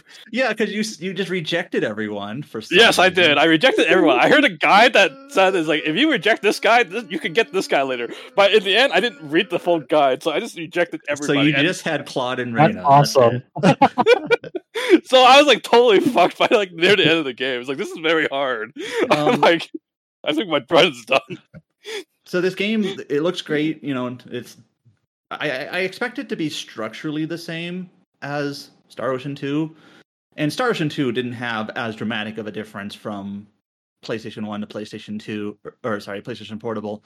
And the art is from the artist, I don't have the name in front of me right now, who did Infinite Undiscovery, which is, the artwork itself is really good.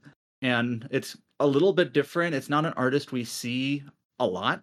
Yukihiro Kajimoto. Yeah, and it looks really nice. Reyna doesn't look like an elementary school girl anymore. Yeah, the one for Reyna, they really did an amazing job with Reyna. Yeah, if you're not aware, I'm not going to say everyone, but a lot of people were kind of disappointed in Reyna's redesign from PlayStation 1 to PSP. They made her look like way younger, like I said, people joke elementary school. It's just kind of like, this is a little bit weird. But now she looks like, a tomboy teenager, like she should. And sure, they were trying to capture the look from the anime. Has anyone seen the Star Ocean 2 anime, Star Ocean X? Yeah. I didn't know that existed. Yeah. It's actually pretty okay. It actually covers the first disc, and then you never get It only covers the first disc. Yeah, you never get a second season, so you don't know what happens in the end. So you had to play the game to find out.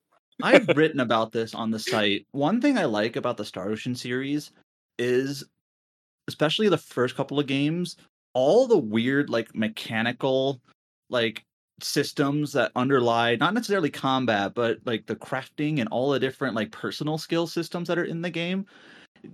And it's the sort of thing where it's like, honestly, it's not balanced at all. You can break these games wide open, and I actually kind of appreciate that. Star Ocean 2 in particular, at around a halfway point in the game, you can get infinite money. And I know some games have infinite money tricks, but it's just somewhat involved in how to do it. But my point is that there's all these different like crafting and personal skill systems in the game. If you remember, there's like, you can have characters play like instruments to do different effects, and you can have different crafting, different like skills for each of the different characters to unlock personal skills. This is all common to Star Ocean, and there's some wild things you can do. So I like that aspect of it. Star Ocean 2, like, I think easily has the best story out of any of the games, including 6. best characters. A lot of the side characters are really fun. I like Ashton. He's this guy who seems like he'd be cool because he's got 2 different dragons on his back, but he's actually a really big dweeb. You got Priestess, who's kind of like a robo girl, and a bunch of other characters that are really cool. Sorry? DS is basically your cool swordsman with long flowing hair. And you cannot get him if you play as Claude. You have to play as Rune to get him. Yeah, I'm excited about this because like everyone I know that's like ostensibly a Star Ocean fan, like consistently people are like, yeah, Star Ocean 2 is the best one. Like I've seen like a range of opinions where it's like, yeah, there's other games in the series that are good, but Star Ocean 2 is the only one that's really great. I've even said people say that Star Ocean 2 is a game that has carried the franchise through a bunch of turbulence just because people want to see another game like it. So it's like I gotta see like if it lives up to that hype. Some people are a little bit more down on it and say, well, Star Ocean 2 is the only good one. They won't say it's the only great one. They'll say it's the only good one. Yeah, good, relatively great. I just said that, so I think what's really fascinating about this remake is the key staff is not the same as the original, aside from Sakuraba doing the music. Like you have a battle programmer from Star Ocean 3, the first 2 Valkyrie Profile games, like pretty much helming this project as a producer and director. Yukiro Katao. Do you think Sakuraba composes music while he sleeps? Yes, absolutely. Those are the songs that end up in the Tales games. Yeah, because the original directors for this game was like Joe Asanuma, Masaki Norimoto, and I believe Yoshiharu Gotanda. Gotanda's basically a founder of. Yeah, pretty much. So yeah, so now you just I don't know if this Kitao's first director role. Like I know him as a producer from some other project, but I don't know if he's ever directed a game project before. So that's really interesting. As you mentioned, Yukihiro Kajimoto, Infinite on Discovery, made like a character designer, but also did work on the Star Ocean mobile game as well. So direct lineage from that. And then the art director on this one is Yukinori Masuda, who worked on the first 2 Valkyrie Profile games as well, along with TriStar. So pretty interesting staff list that's heading this second story remake. I think I'm really interested, like, what were your guys' like first impression when you first saw like the visuals of this remake, like in that Nintendo Direct, or like whatever trailer you saw first, whether you're watching the Direct or the standalone trailer?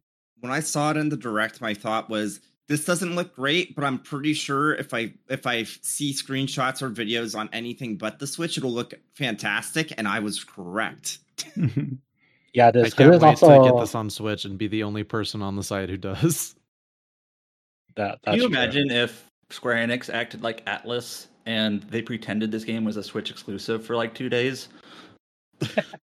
That would have required Nintendo to pay money to have a company pretend a game is Switch exclusive for only 2 days instead of for 6 months to a year. And then it still gets leaked anyway before the official announcement. I only hope my biggest hope for this game, the earlier Star Ocean titles, I still feel like they get a little bit repetitive in the combat, and that once you find like the good skills, the best way to play the game is just to like mash those over and over and over again. I actually think Star Ocean 6 did a pretty good job minimizing that, the way those cooldowns work in that game. So I kind of hope they make a couple of combat tweaks there, rather than just go into the battle and just spam the same skills over and over. Yeah, I mean, it does have tweaks to it, but I don't know if it's going to be like super meaningful. Like they do have like a break gauge now for enemies, and there's also like for party members that you have in your backline, you can actually summon them as like assists in battle. Oh, I didn't even realize that. Yeah, so I just wonder, like, what would they do with the voice acting? Would they hire? Oh, they explained this. It was explained in the asset guide. So the Japanese voices, there's 2 different tracks. There's the original PlayStation 1 cast and the PSP cast. And I believe they're all newly recorded for this. Oh, remake. So just like the first departure are on the Switch then. Yes. And then it's kind of funny how First Departure R didn't get a Steam port. Anyways, it didn't.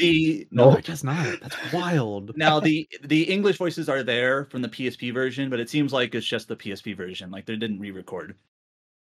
So the English voices I think are okay. They're not great. I actually do like Eden Regal as Reyna. I'm not so fond of Spike Spencer as Claude, but it sounds like it's got the PSP voices and they're just as they were. Maybe they have higher quality like recordings, like bass recordings. Maybe that's true. The PSP always had that like tinny sound, so maybe it'll be better. Bring back the PS1 voices. What are we doing?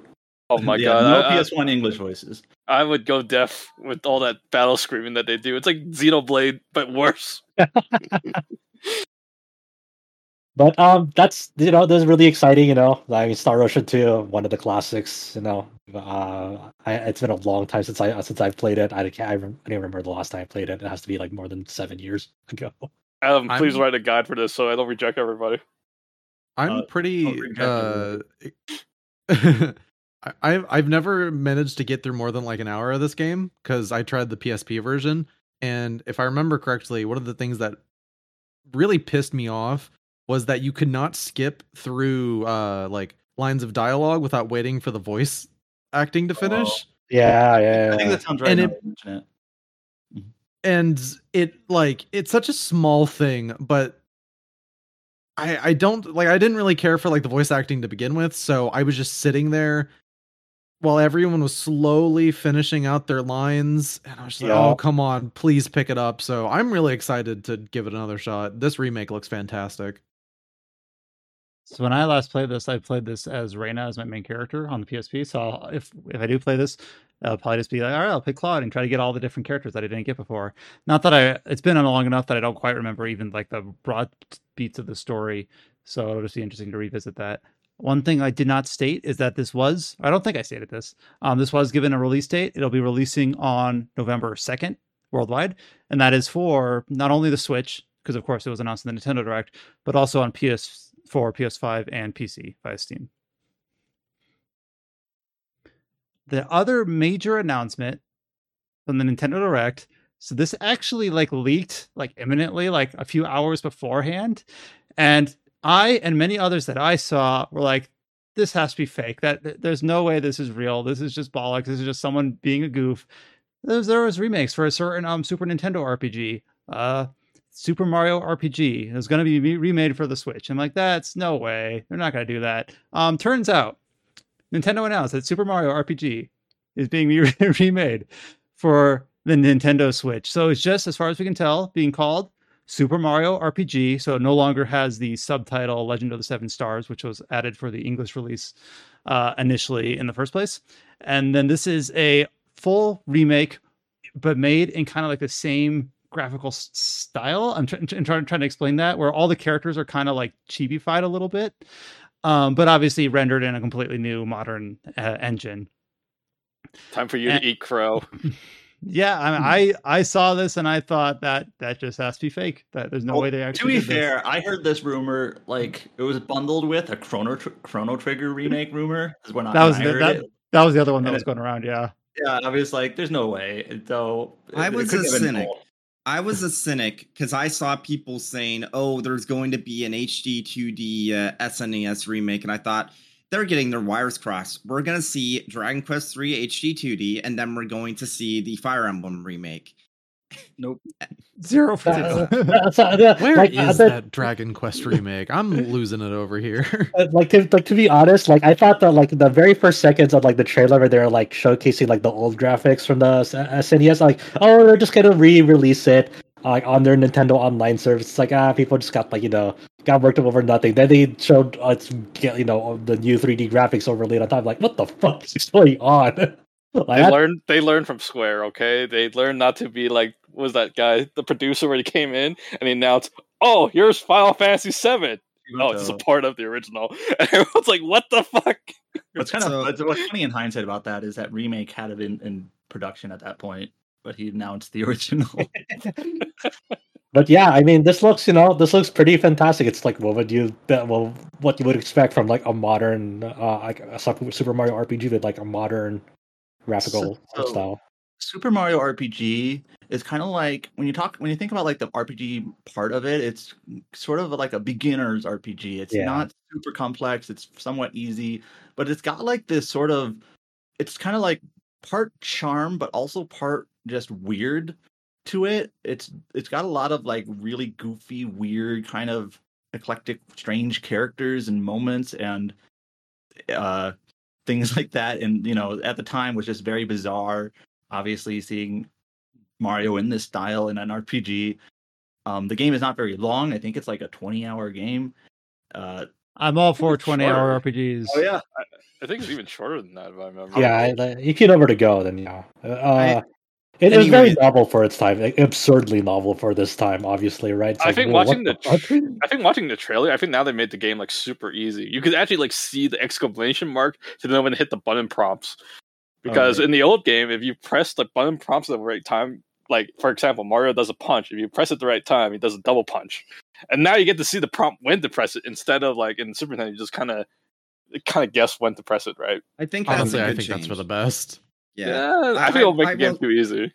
I will say, I will say that I'm very happy for Super Mario RPG fans.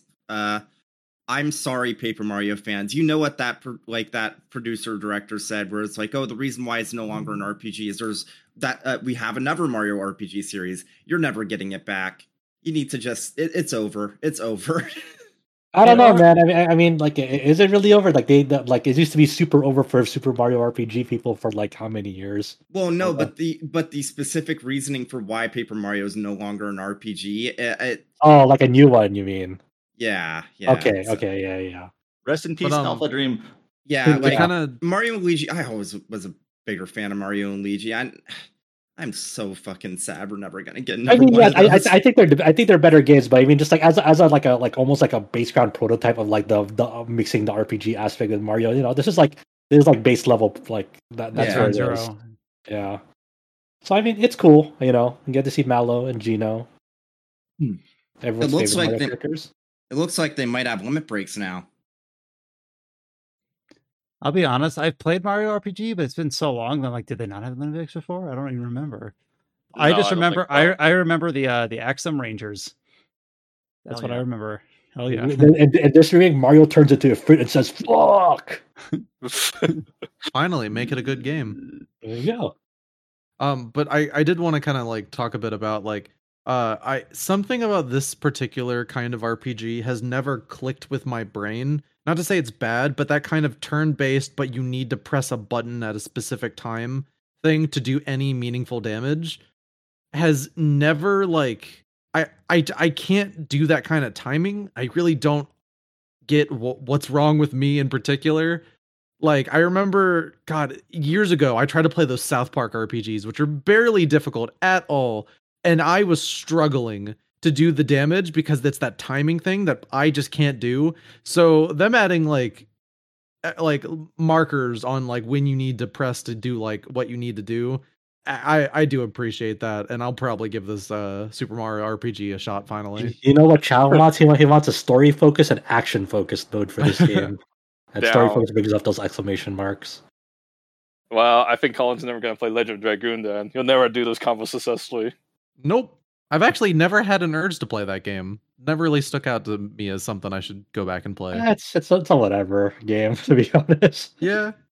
I haven't heard anything too glowing. That's another one that the rumors have been out for forever about them remaking that, supposedly. I think that's more wishful thinking. Yeah. Sony would never touch that. And I either hear that it's the most amazing undiscovered gem ever, or that it's hot garbage. Like, it's whatever. The nuance of the internet.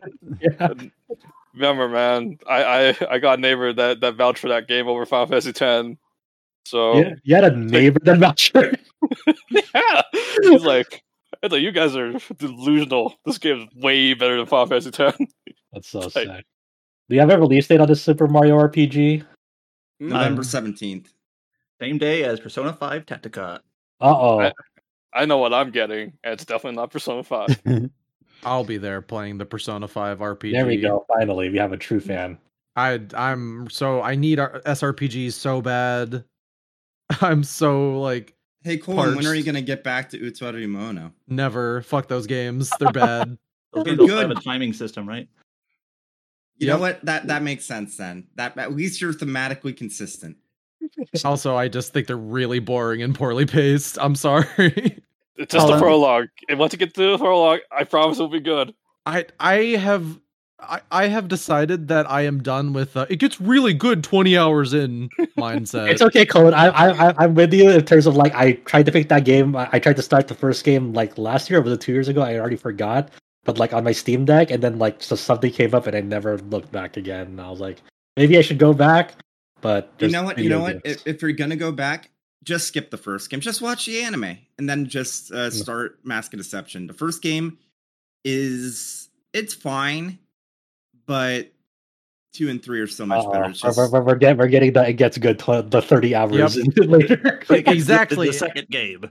Yeah, and it's like I did play the second game ages ago, and I did enjoy it. It's just like I can't do that like Final Fantasy investment thing. Isn't good, but the second game is worth it. Just trust me. 13.2 is so good. Honestly, if you're quirky enough, you could just skip the first game and play 13.2.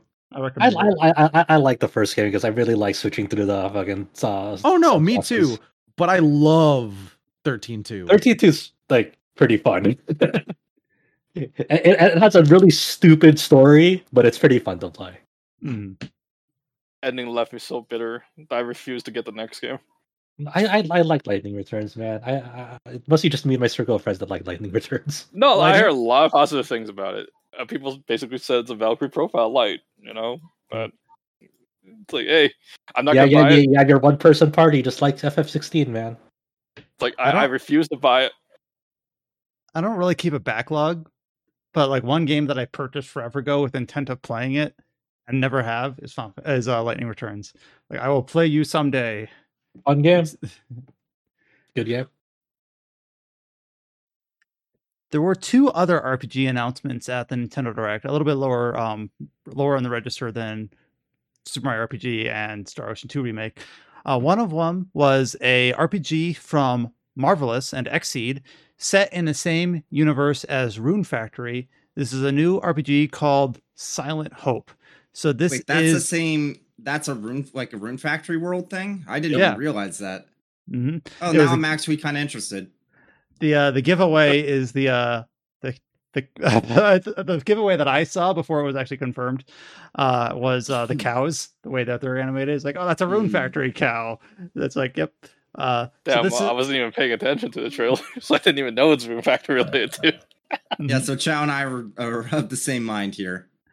Yeah, so this is an action RPG from like an isometric perspective. It looks like something where if it was released like 5 or 10 years ago, it'd be like a 3DS game. And I'm only saying that to just describe like what it looks like, not to like make a judgment call on that. I saw a lot of people say, and I'm taking their word for it, when we posted this, they're like, it looks like Dragalia Lost. It does. It does. I never would have like.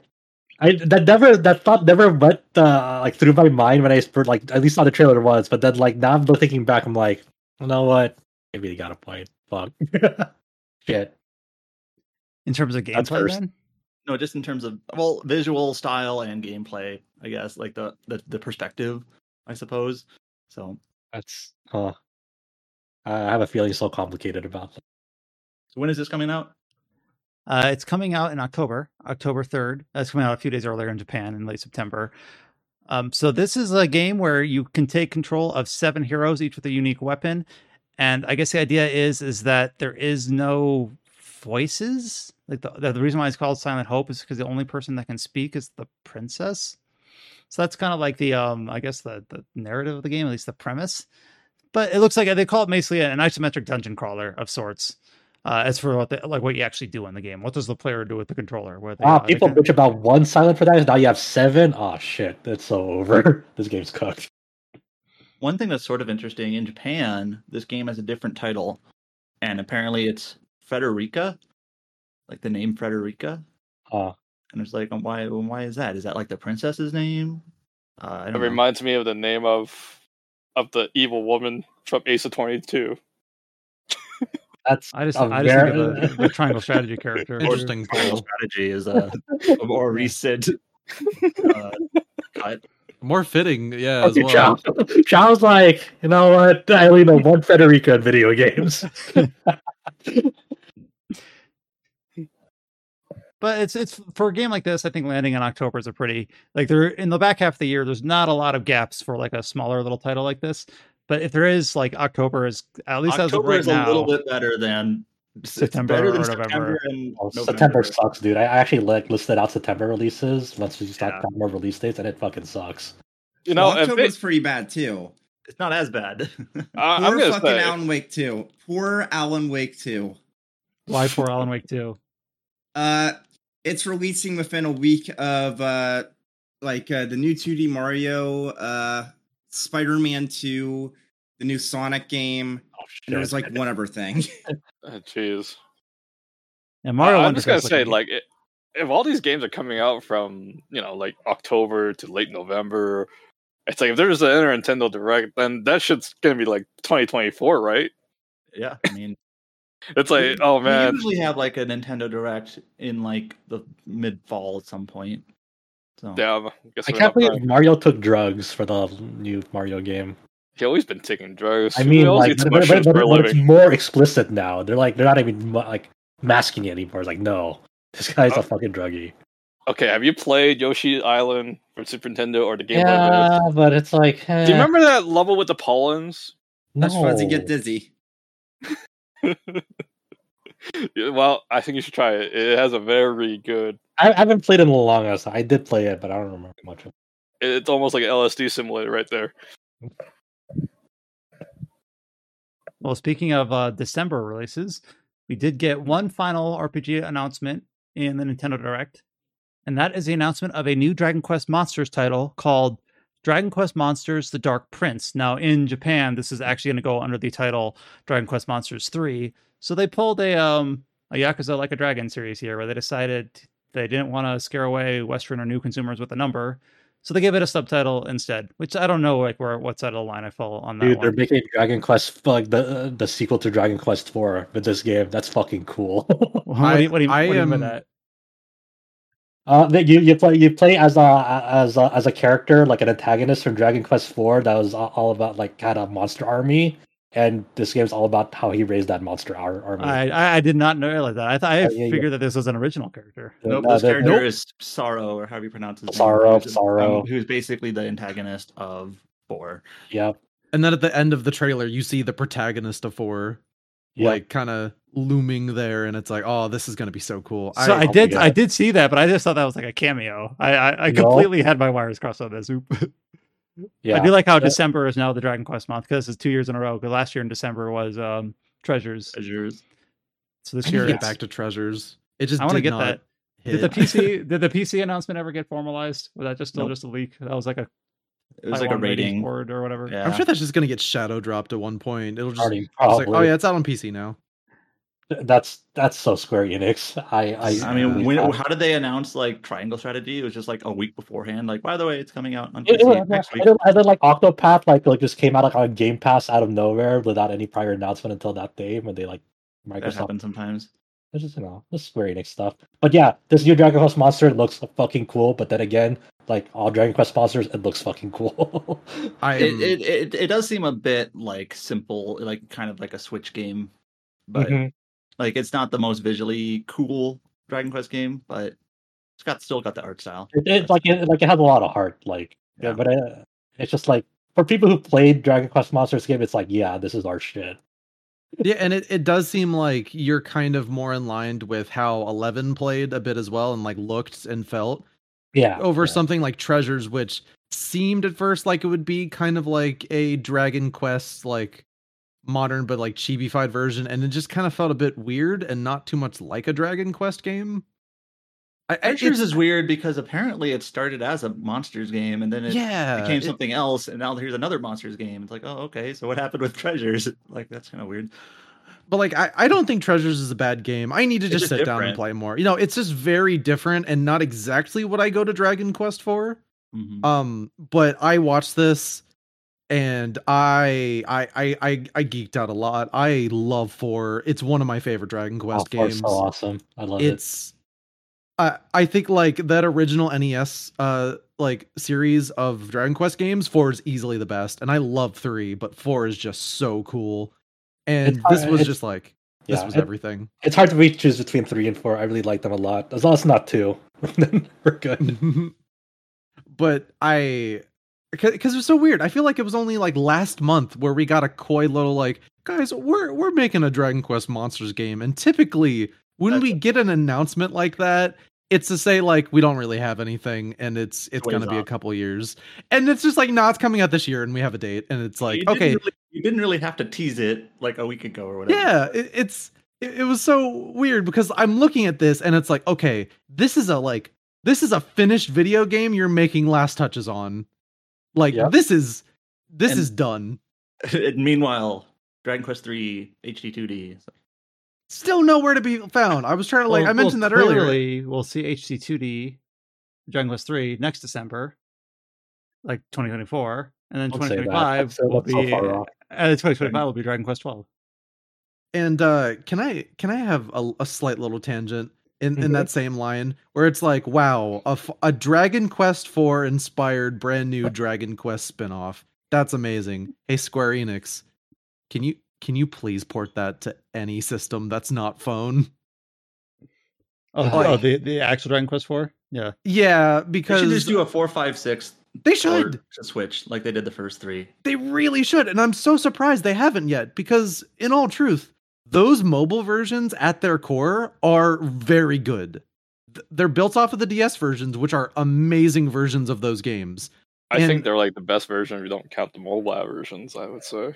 Yeah, and like the mobile versions, their biggest like flaw is just they are on mobile. But for 4 in particular, it's a bit of like a sore spot because for in the West, that is the only version of the game that has party chat, and party chat is the best it's ever been in 4.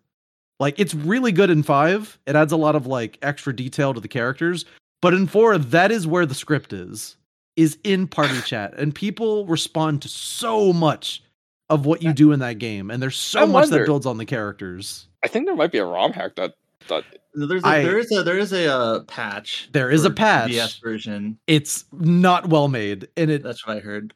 Yeah, I know on like there's 2 different patches, weirdly enough. There's one that tries to inject it in, and when I did that, all of my characters said error for every single line of dialogue. And then the version what's meant to be just like an English patch for the Japanese version does not let you, like, it doesn't convert the keyboard, so you have to name your main character something in Japanese while everything else is in English. And it's just like, what? That's weird. By the way, can you still give any Dragon Quest character your name or no? I think it depends on the game itself. I think for some of the DS ones, I might be able to. Like, I think 4, 5, and 6, I'd probably be able to, but not the spin-offs and not any of the modern games. Yeah, if you're why your name is banned. Yeah, apparently Square Enix and Dragon Quest and other games do not like Cullen's name. No, we have an ongoing beef where they think my name is referring to like culling. Murder. Yeah, murder. So I can't do that in Nier Automata. I can't do it in Dragon Quest 11. There was nothing worse than having to name my protagonist 11 in Dragon Quest 11. Jeez. Oh no. I was going to ask you what your alternate alter ego alias is if you can't use your name. I typically will just look up whatever the canon name is or something, but for Dragon Quest I'm like, yeah, no, I'll just put my name in because my name is like Scottish, which can kind of be like fantasy like, so it's not too like off where like I think when I first played Persona 4, just everyone saying like, oh, Cullen Kun, and I was just like, this is weird, I don't like this. I still vouch for Soji Seta. Everyone remembers that name. Oh my god, you're reminding me now, like what they're gonna do for Persona 3 Reload's English script. They're gonna stop honorifics or not? This is gonna. Oh wow! I didn't even think about that. Fuck. Did 5 have honorifics or no? Yes, but not as they weren't. I feel like they're phasing prominent. it out. Yeah, they're slowly. They throw them in every once in a while, but in 3 and 4 especially, they kind of have them all over the place, which especially in the English dub is just a little weird. It's so inconsistent. It was either like they do it or they don't. It's like, oh man. Anyways, his name is no longer Cullen Black. He is now Bullen Clack. Mr. Black. Oh, that's smart. I should just switch it to Bullen. But like, I don't know, like, do you ever look at the manuals and do they have like their names? Like, I remember in like Final Fantasy Adventure or Seiken Densetsu 1. The main character's name was, people just call him Sumo because the instruction manual had the main character name as Sumo, and people just treat that as the canon name. Well, I think probably with some of those Mana mobile games that are now gone or whatever, they called him Sumo. I think. Yeah, because bold of you also to assume that games still have manuals. Yeah, that's true. Yeah, well, the original versions. No, yeah. No, nobody looks at the digital manual either these days too. But the last time and pretty much only time I ever looked at digital manuals was when it was the Wii U or the Vita, because those digital manuals were actually pretty damn good. The last time I actually read a manual was for Xenoblade X. I vividly remember this. It was like, how the fuck do you play this game? I was like, oh, there's a manual. I was like, oh, wow, there's actually a pretty well-made manual. I have no idea when the last manual I read was. Maybe like Skyward Sword? With, like, this new Monsters game, I was not, like, I like the Monsters games. I prefer traditional Dragon Quest over them. I've never been able to actually finish one of the Monsters games, but, like, looking at this, like, oh yeah, I'm all in. I'm so ready. Just treat it like a Mega 10 game. And yeah, pretty much. It's just something about those kinds of monster collecting games. Only Mega 10 hits. Probably because they love, like, one of the biggest things about Mega 10 is the combat is snappy.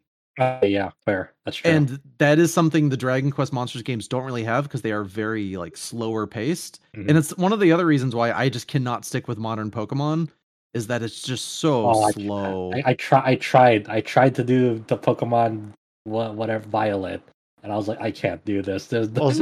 Speaking of modern Pokemon, there was a trailer. Sorry guys, I'm gonna latch on to this while you guys give me the opportunity. Good. So there's a new DLC that's coming out this year that we already were aware of as of last February when it was announced. This is the Hidden Treasure of Area Zero. It's a 2-part DLC. The first part is called the Teal Mask and is launching this fall. The second part is called the Indigo Disc and is launching in winter. We got a new trailer for the DLC in general, but still no specific dates other than those general fall and winter timelines. So we got a trailer for the Teal Mask. But I'll be honest here, I was like rewatching the trailer as you guys were talking about Dragon Quest to try to like pull like useful, like I want to be able to speak to this trailer with some like relevant, useful, good information, but I'm having difficulty like pulling anything out of it. They introduced 2 characters that are in the second part of the DLC. There's like a professor and a student. Yeah, Lacey and what's the professor's name? Sayano. Yeah, so they're in like the second part of the DLC, and that's about it. They didn't even give these games. They didn't even give the first DLC a date yet. I was sort of expecting one. And even in the press release, like the first part doesn't have a lot of information tied to it. It seems like it's all in the second part. I think they revealed information about the first part earlier, but the first part. Let me look this up. Actually, I don't remember the names of these. It's coming out in fall, and the other one's in winter. So right. The Teal Mask is the first part, and Indigo Disc is the second part. Yeah. So, yeah, that's all I know. I'll just state in general that I do want to get to the credits on Pokemon Scarlet and Violet. I'm assuming there's credits. Just to say that I did, because I haven't seen Pokemon credits since Platinum, but I still have like 2 badges. I think I've done like 2 badges, 3 Titans, and 2 of the Team Star. I've actually looked at the Violet is really, really good. But I still stand by my review where it's like this should have been this holiday's Pokemon title, because if it had if it had even one extra year, man, it was so fucking close. So I'm looking at one of these official screenshots for this for whatever DLC this is, and like one of these features like 3 sculptures of like these like creatures or Pokemon on it, and it looks so bad because it zooms in on like a texture that they're on what they're standing on, and it looks super fucking just blurry and awful. And I'm like, who chose the screenshot to showcase this DLC? Remember when Legends Arceus was coming out and people were like, oh man, this game looks bad, and then Scarlet and Violet comes out and it's like, you know what, maybe I was too harsh on you. I was like just sifting through it, and like they just stood out. I'm like, oh my god! looks bad. Like, as much as I've enjoyed the last couple of Pokemon games, and I have, they're very, very good games. Something needs to change with the release schedule for that fucking franchise. They need to change it. I know they won't because the games are selling well, selling better than they ever have. But man, this is unsustainable. Something's going to give, and it basically already has. And I just fucking hope somebody at management at like the Pokemon Company and Game Freak realizes this and they start changing like how the pipeline's working for those games, because they need to. Like, they just straight up need to. I mean, if they put up half the effort and it still sells as much, it's like, do they need to? It's not about effort. It's not about effort. It's about the amount of time and resources that are allocated to each game, even though they are some of the most successful games in the entire fucking world. Yeah. I mean, clearly there's a lot of effort put in. I mean, that's very evident. But like they're very like for Scarlet Violet, that should be the one you shouldn't be saying that about, because they were very ambitious in that one. That was very not the norm for them. But it still held together like toothpaste. Yeah. Now, the thing is, like, trying to be even like charitable and positive, like, even if you adored Scarlet Violet, even if you thought those games were really great and you could look past the performance issues, the way that they're marketing this DLC, it's a single pack for a 2-parter, like at the single price. It just seems like and it's fall and winter, so a season apart. It's a hard time not to just to like wait for both parts and then jump in, because it seems like out of the two halves of this DLC, that the first part, based on the trailer and the press release, and even like where you go in the game, is just going to be very thin. Is my impression of the marketing for it so far. I mean, they did a similar thing with the Sword and Shield DLCs, where it was 2 separate releases over a course of a couple of months. Yeah. And if it's anything like that, I think it's fine, but obviously you need to see how it actually turns out.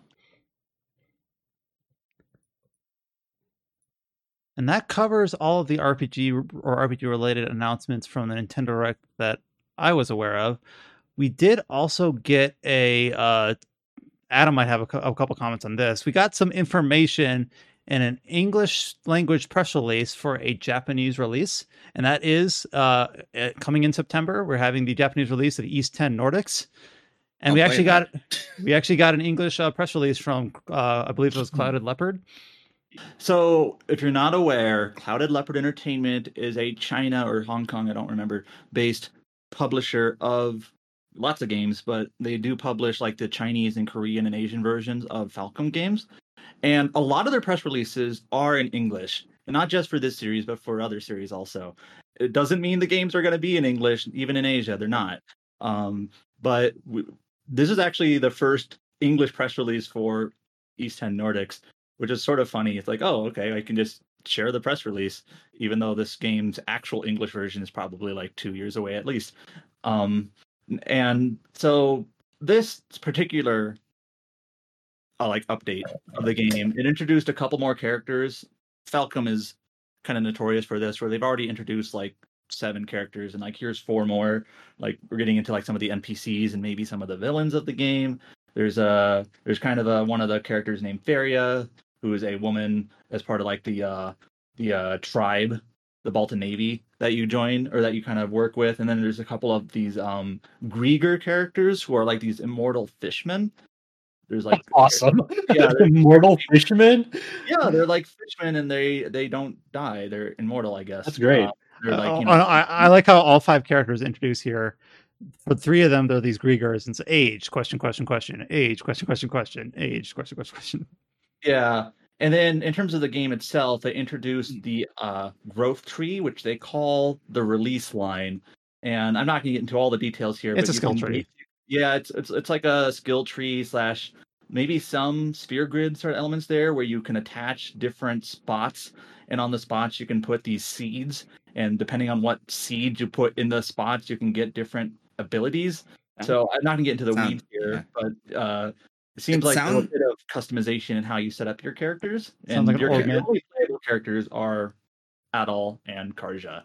What I will say, based off the information we've been getting, is I can understand why. Well, I guess I think Kondo even said as much, that originally like Kuro 2 was not supposed to come out last year, but they had to have something because East 10 wasn't going to be ready. And like all the information we're getting about East 10, it's like, this makes sense. They've clearly put a lot more like budget, or like at least like time budget, into this game than like a lot of their most recent releases. To see how it turns out. I wish they have more games than just Yisen and Kiseki. You know, I feel like relying 2 major franchises isn't sustainable enough, in my opinion. Well, they're re-released. By the Tokyo Xanadu Switch port. And Falgana. Yeah. I wonder when we'll get announcements of those and who will do them. We won't. Does Marvelous / Xseed have something at Anime Expo? Let me check. I don't think they do. I don't think they're even at Anime Expo this year. I feel their relationship has already been soured. Oh yeah, it was. It was like I was outright told the only reason they did the Cold Steel 1 and 2 PS4 ports is because Falcom went to them and said, "Hey, do you want to publish these?" And for them, it was basically free money because it was very, very little that they had to do on their end. But other than that, if you're not aware, I know Falcom fans are very aware, but if you're not, East, the Oath, and Falgana, which got a Switch port a couple months ago in Japan, that was originally published by Xseed. Tokyo Xanadu, which is getting a Switch port right around now. It's either just released or is just about to release. Yeah, it's I think it came out a month ago or like a couple weeks ago. Anyways, that one was published by Axis Games. So. Okay, it comes out on June 29th. So now. Oh wait, I was thinking Falgana. Sorry. Yeah, I still feel bad about how that all went down, because it's very, very clear that the main reason why, like the domino effect that led to Xseed losing like Falcom's main like projects, was they didn't do Tokyo Xanadu because they were told, hey, because they at that time they had right of first refusal, and they were like, oh. Like, obviously, Falcom went to them and said, hey, we want you to do Tokyo Xanadu. And they said, we don't want to do a Vita exclusive. If Falcom had just let them know that won't be a problem, or even said anything, they would have done it. And then they probably would have done Cold Steel 3 for Reverie and all that. It kind of sucks for them. Yeah. And one of the main things that I like about this East 10 little update is like announcing these minor characters, or that the fact that it has a skill tree is kind of whatever, but there's a lot of screenshots that it's kind of nice, because 2 months ago we barely had an idea what this game really looked like. So now I just appreciate that we have a bunch of new artwork and screenshots for this game, which makes sense because it's coming out in like 2.5 months. We've been getting a ton of trailers, and they've been like actually looking really like good. Mm-hmm. So yeah, it doesn't feel like that long ago when Adam had to stitch together some stream footage to actually throw up on the YouTube and be like, here's what the game actually looks like. So before we go into like sales updates and a few other announcements and a lot of release dates, Cullen has to step out. So we're going to go ahead and see him off. Thank you so much for stepping on to talk about your time with Final Fantasy XVI. Yeah, glad to. Always fun to have time to come on the podcast. Will you share Loop 8 with us sometime? No, I will not. Well, no. Well, obviously, we'll have to talk about it during the Game of the Year podcast. That's true. It's pretty Game of the Year. Poop 8 sweep. Let's go. Can we give a reward for worst RPG of the year? It feels I think we used to. Well, it feels a little mean. Biggest disappointment, and then we decided not. No. I feel like people really hate doing those things because some people might like the game and people hate hearing people shit on the game that they like. So I understand that absolutely, but it's mean-spirited. But something's got to come off the list first. Yeah, I do always like enjoy in the smallest way people who have been like obsessed with hype cycles and then seeing reviews just being like, "Oh, this Loop 8 game sucks," and then see all those people go, "Oh, bros, I don't know if this one's it after all." But realistically, yeah, it's just mainly a disappointing game. Oh well. But yeah, so appreciate being on the podcast and enjoy the rest of the show. I'll talk to y'all later. Thank you. Have a good one, Clive Hive. But Clive Hive, let's go. Go. All right. So pretty much all the rest of the headlines here either deal with a sales update or a release date. I'm going to I have them in chronological order, but I'm going to shunt this one up ahead. And that is, I almost forgot that this was announced back in late last year, actually, on December 31st. The announcement of a Fate action RPG spin-off being developed by Koei Tecmo and Omega Force and being published by Type Moon called Fate Samurai Remnant. Went dark for a while, but then it kind of had an incidental upload of a Japanese trailer. Then it got pulled down. Then it got re-uploaded under a few other channels, then got pulled down. And then finally got formally announced that Fate Samurai Remnant will be releasing on September 29th worldwide, September 28th in Japan, with a new trailer and a lot of detail about the new characters. I will hand it over. I've only seen the original Fate anime, so I don't know what I'm talking about. But well, I'll hand you this. don't more than most people. What the fuck? I need to watch. What's the second one? Unlimited Blade Well, Works. as I understand it, this spin-off is like a new. It's original story, yeah. So version. So it's like it's got Fate like elements in it, but it's not like an adaptation of some other property. It's just kind of like its own thing. Yeah, it's like a Holy Grail War, but like in the Edo period. So it's what, Brian? I would have bought you Witch of the Holy Night as a birthday present if I knew your address. But I bought you some other visual novel insteed because I don't know your address.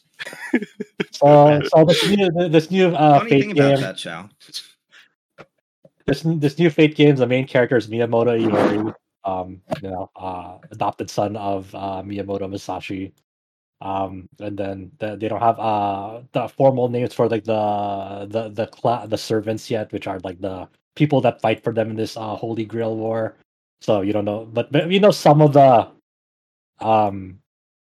obviously some of the identities of these people already because they're from other Fate works. Like Lancer is Jean Alter because of her role in Fate Grand Order. We know that Berserker is Miyamoto Musashi from Fate Grand Order in this one as well. We saw We saw basically all the masters participating in this new Holy Grail War that's happening in Samurai Remnant, and a lot of their character designs. So it's kind of your standard stuff that you would expect to see in a Fate game, and then they showed some of the designs of the servants in this upcoming game. Like Ryder looks like a fucking samurai Gundam. Monstrosity looks kind of cool, and the trailer has some more gameplay of like how it is.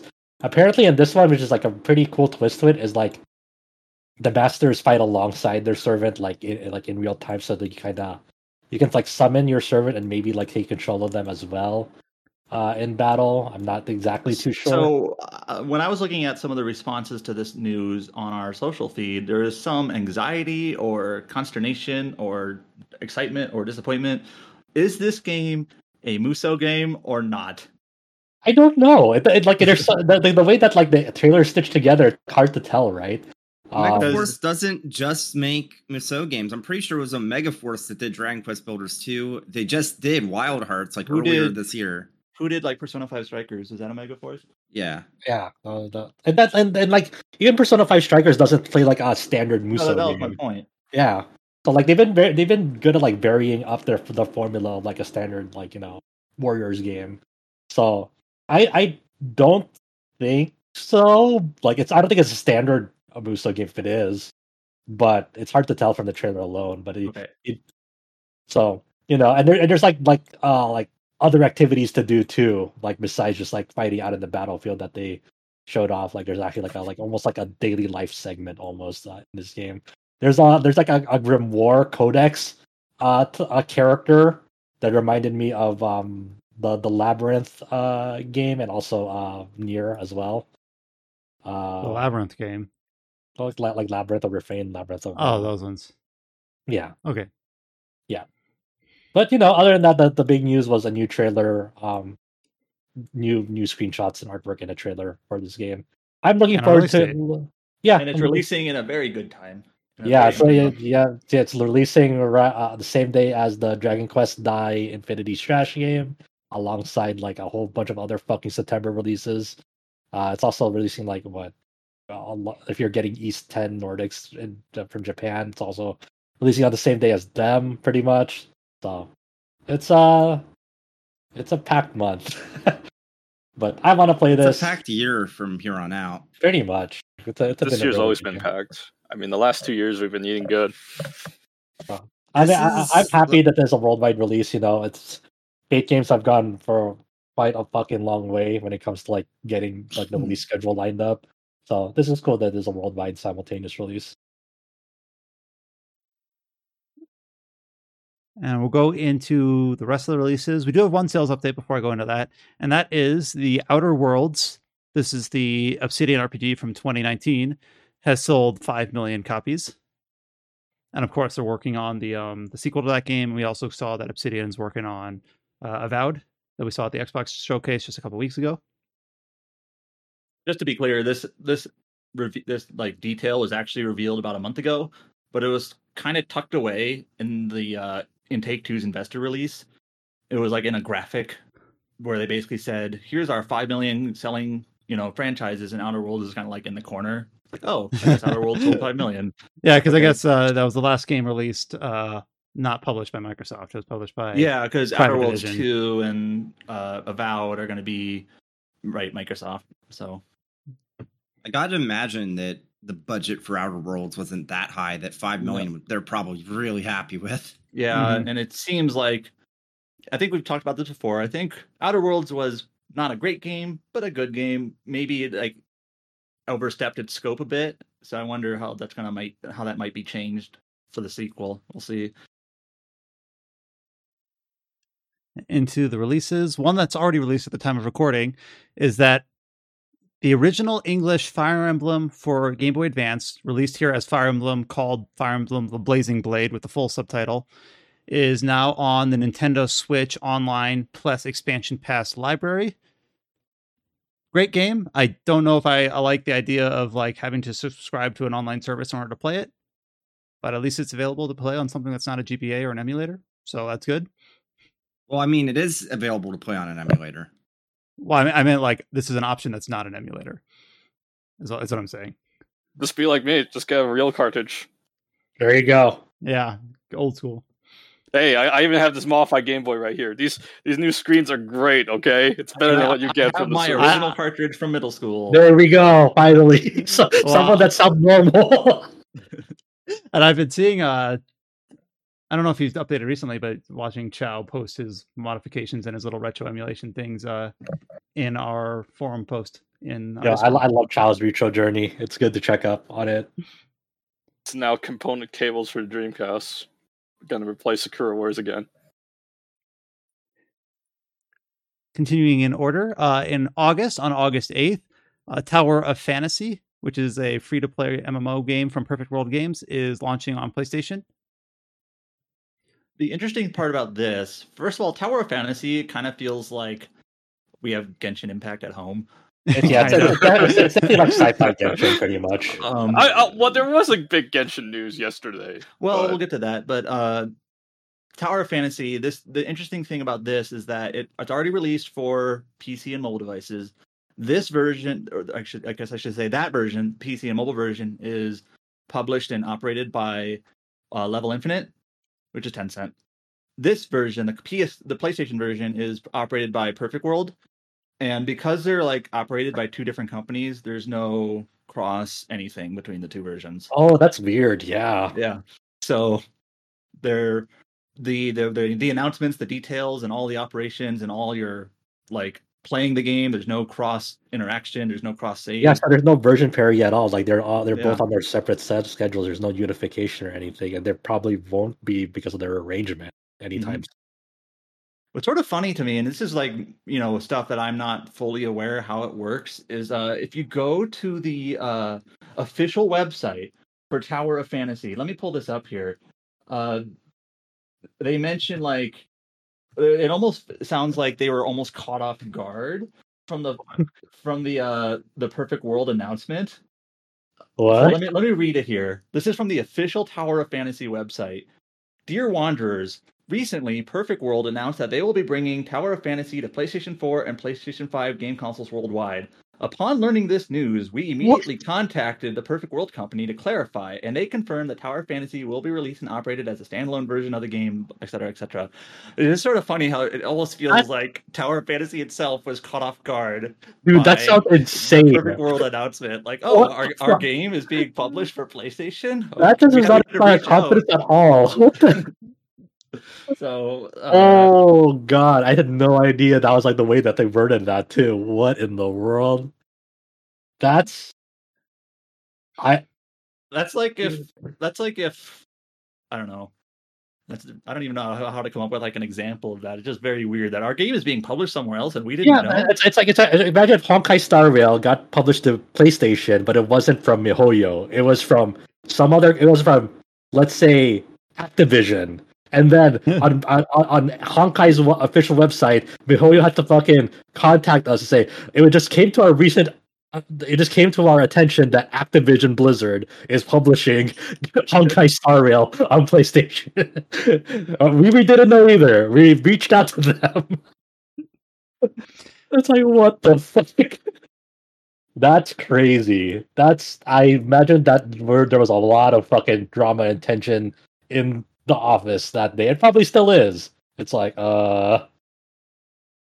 that's weird. Video game publishing is weird, man. That's weird. Especially for MMOs. Huh. Continuing on August 10th, we're going to get the release date of Bancho Tactics. This is like a street brawler RPG that I believe that Josh played during one of the previous Steam festivals. Is that correct? Yeah. I tried out Steam Next Fest. It was like, I don't know if it was like an early state or something. It was early. I'll give it that. It impressed me that much. It seemed very simplistic, but it was a very tiny showcase of it. So maybe it'll get better later on. But I wasn't too impressed with what I played at Steam Next Fest. The concept is cool, but the execution is kind of lacking from what I tried out from the demo. The concept is it's a tactical RPG with a grid and everything. You play as like a delinquent or a group of delinquents. Yeah, it's like Japanese delinquent, which I guess that's the word bancho is like Japanese delinquent. Pretty much. So yeah.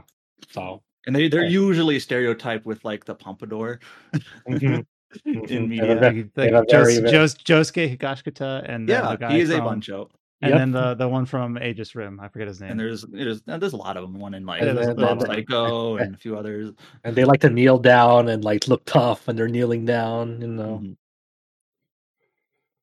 Also in August, on August 15th, we'll have the PC release of Hammerwatch 2.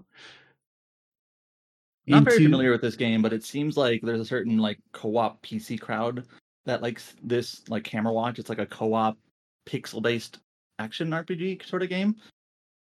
But I'm not very familiar with it. Yeah, I'm not familiar with it either. The name sounds familiar, but I've never really looked into it. It seems pretty cool from what the trailer shows, though. And later this year, they did reaffirm the publisher is Modus Games, that a Switch and a PlayStation version are in the works and slated for this year, and Xbox as well. So all the consoles. But this is the PC release for August. Hopefully, you have like no publisher catches them off guard with the console version. Our game's coming on Switch, right? News to us. Going into September, on September 14th, we have a double whammy. We have the Baten Kaitos 1 and 2 HD remaster. This was the surprise remaster that was announced like back in February. It will be launching on September 14th, with no big games launching shortly before that at all. So it's a very good time for Baten Kaitos. It's a Switch exclusive, just to be clear. Mm-hmm.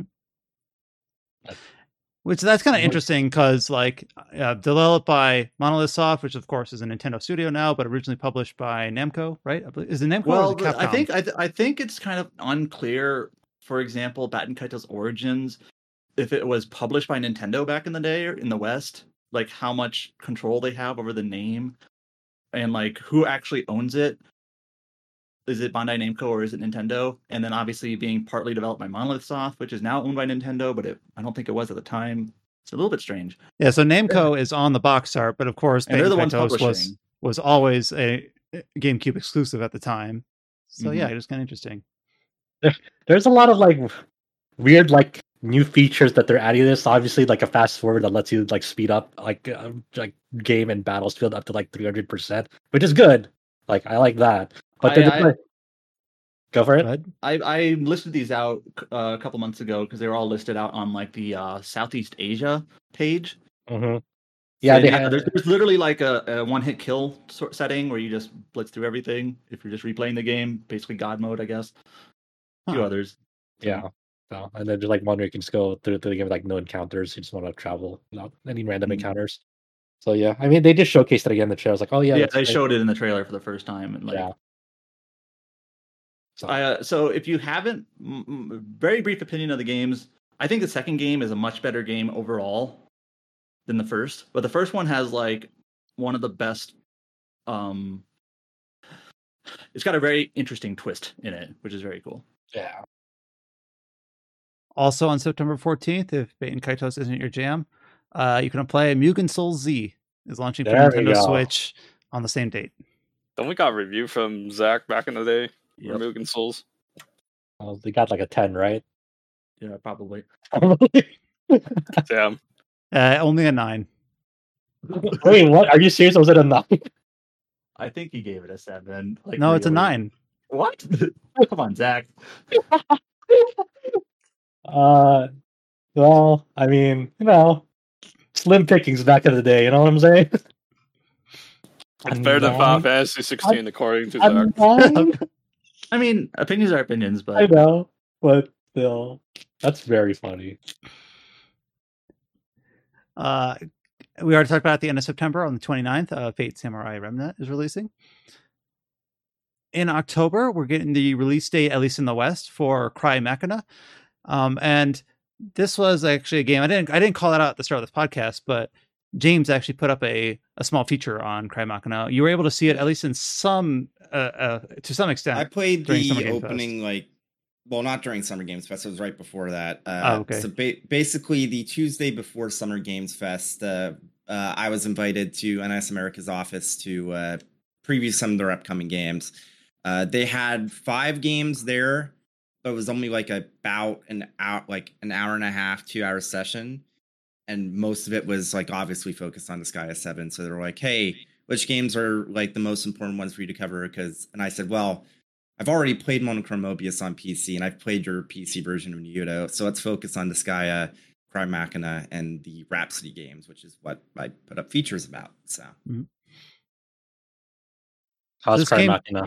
Yeah. It's very hard to get a an actual strong impression from only 20 minutes at the very beginning. But the one thing I can say is that combat is way better than I expected. It's legitimately really good. What the fuck?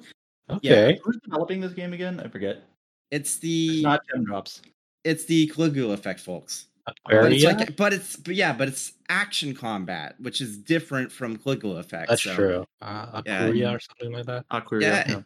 Yeah, it's I was surprised. Even early on in the beginner moveset, it was no, this has perfect dodges. It has air, it has you can juggle enemies in the air. It has a really interesting thing where the bumpers, if you look at some of the character designs for the 3D models, you'll see that there's these guns over either of their shoulders, and the bumpers are what send those out. But there's different guns types you can swap out depending on if you're closer to the enemy, mid range, far range, and it's again very brief, but just from the little I played, I was this is way better than I was expecting. This is legitimately there might be something here. So I'm curious to see more.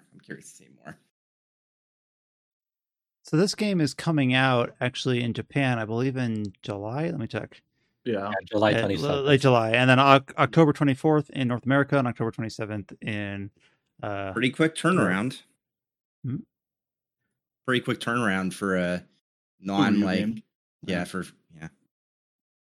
I guess while we're here, because we went at the start of this podcast, we went right into Final Fantasy 16 talk, deservedly so.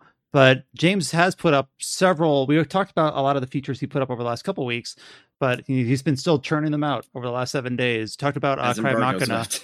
Yeah, talk about Cry Machina. He did mention briefly his time with Disgaea 7. Yep. So he put up a preview on that, which is slated to come out also in early October.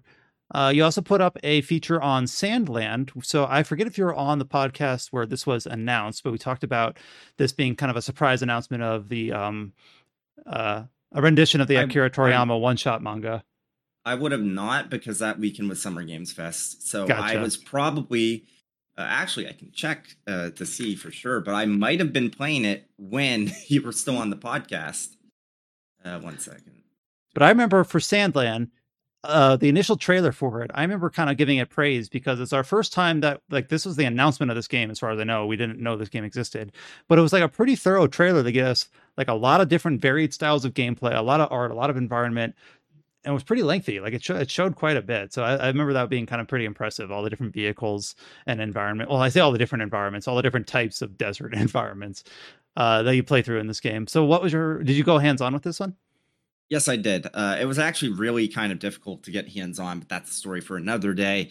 But yeah, it was a very brief, like 15-minute hands-on. So it's like I realistically wasn't able to talk about too much. So the thing I kind of honed in on is these vehicles don't feel perfect, but it feels intentional. And that's kind of neat because it makes sense because you're driving on a bunch of sand, like over sand dunes. Like it would be weird if you had perfect traction.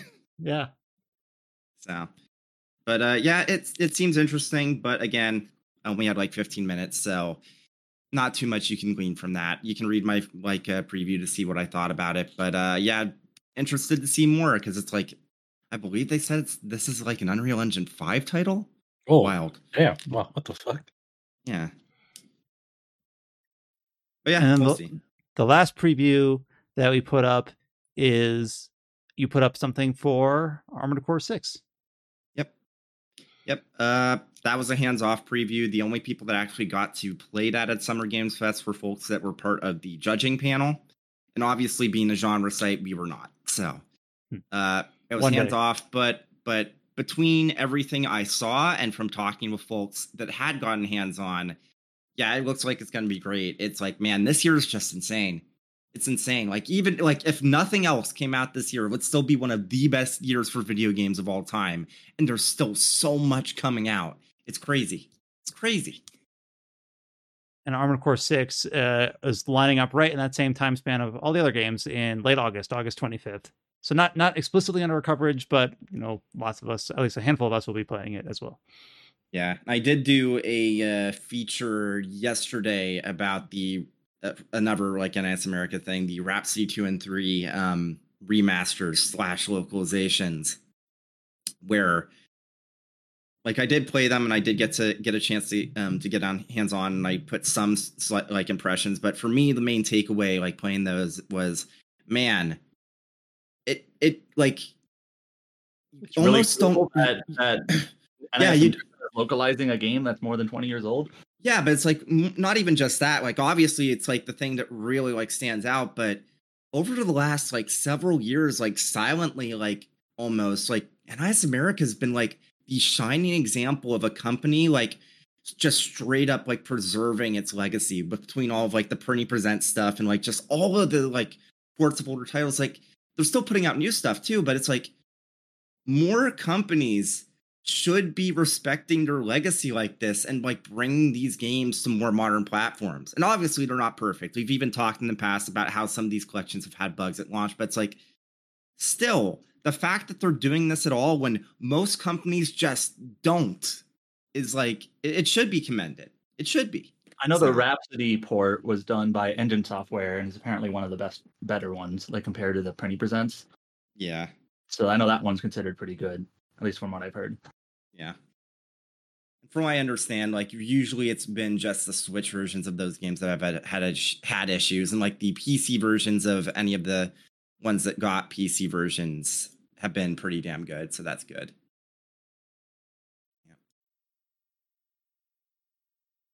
And then the last bit of news here, it's a game we haven't heard about in over a year, or just about a year. Flintlock: The Siege of Dawn has been pushed back from a 2023 date to a 2024 date. So there's plenty coming out in 2023. So let it cook. Let it breathe in 2024. And that's all the headlines that I have for this week. So obviously a very clear and concise podcast in terms of the topics that we wanted to discuss.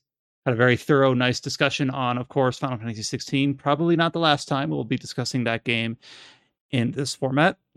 And then, of course, all the surprise announcements. You know, last week we could not even predict that a Nintendo... Well, I guess you could predict that a Nintendo Direct would happen, but it was announced. We got all the news up. So big shout out to Adam, Josh, and a few others that all made sure that all that information got synthesized and put up on the site.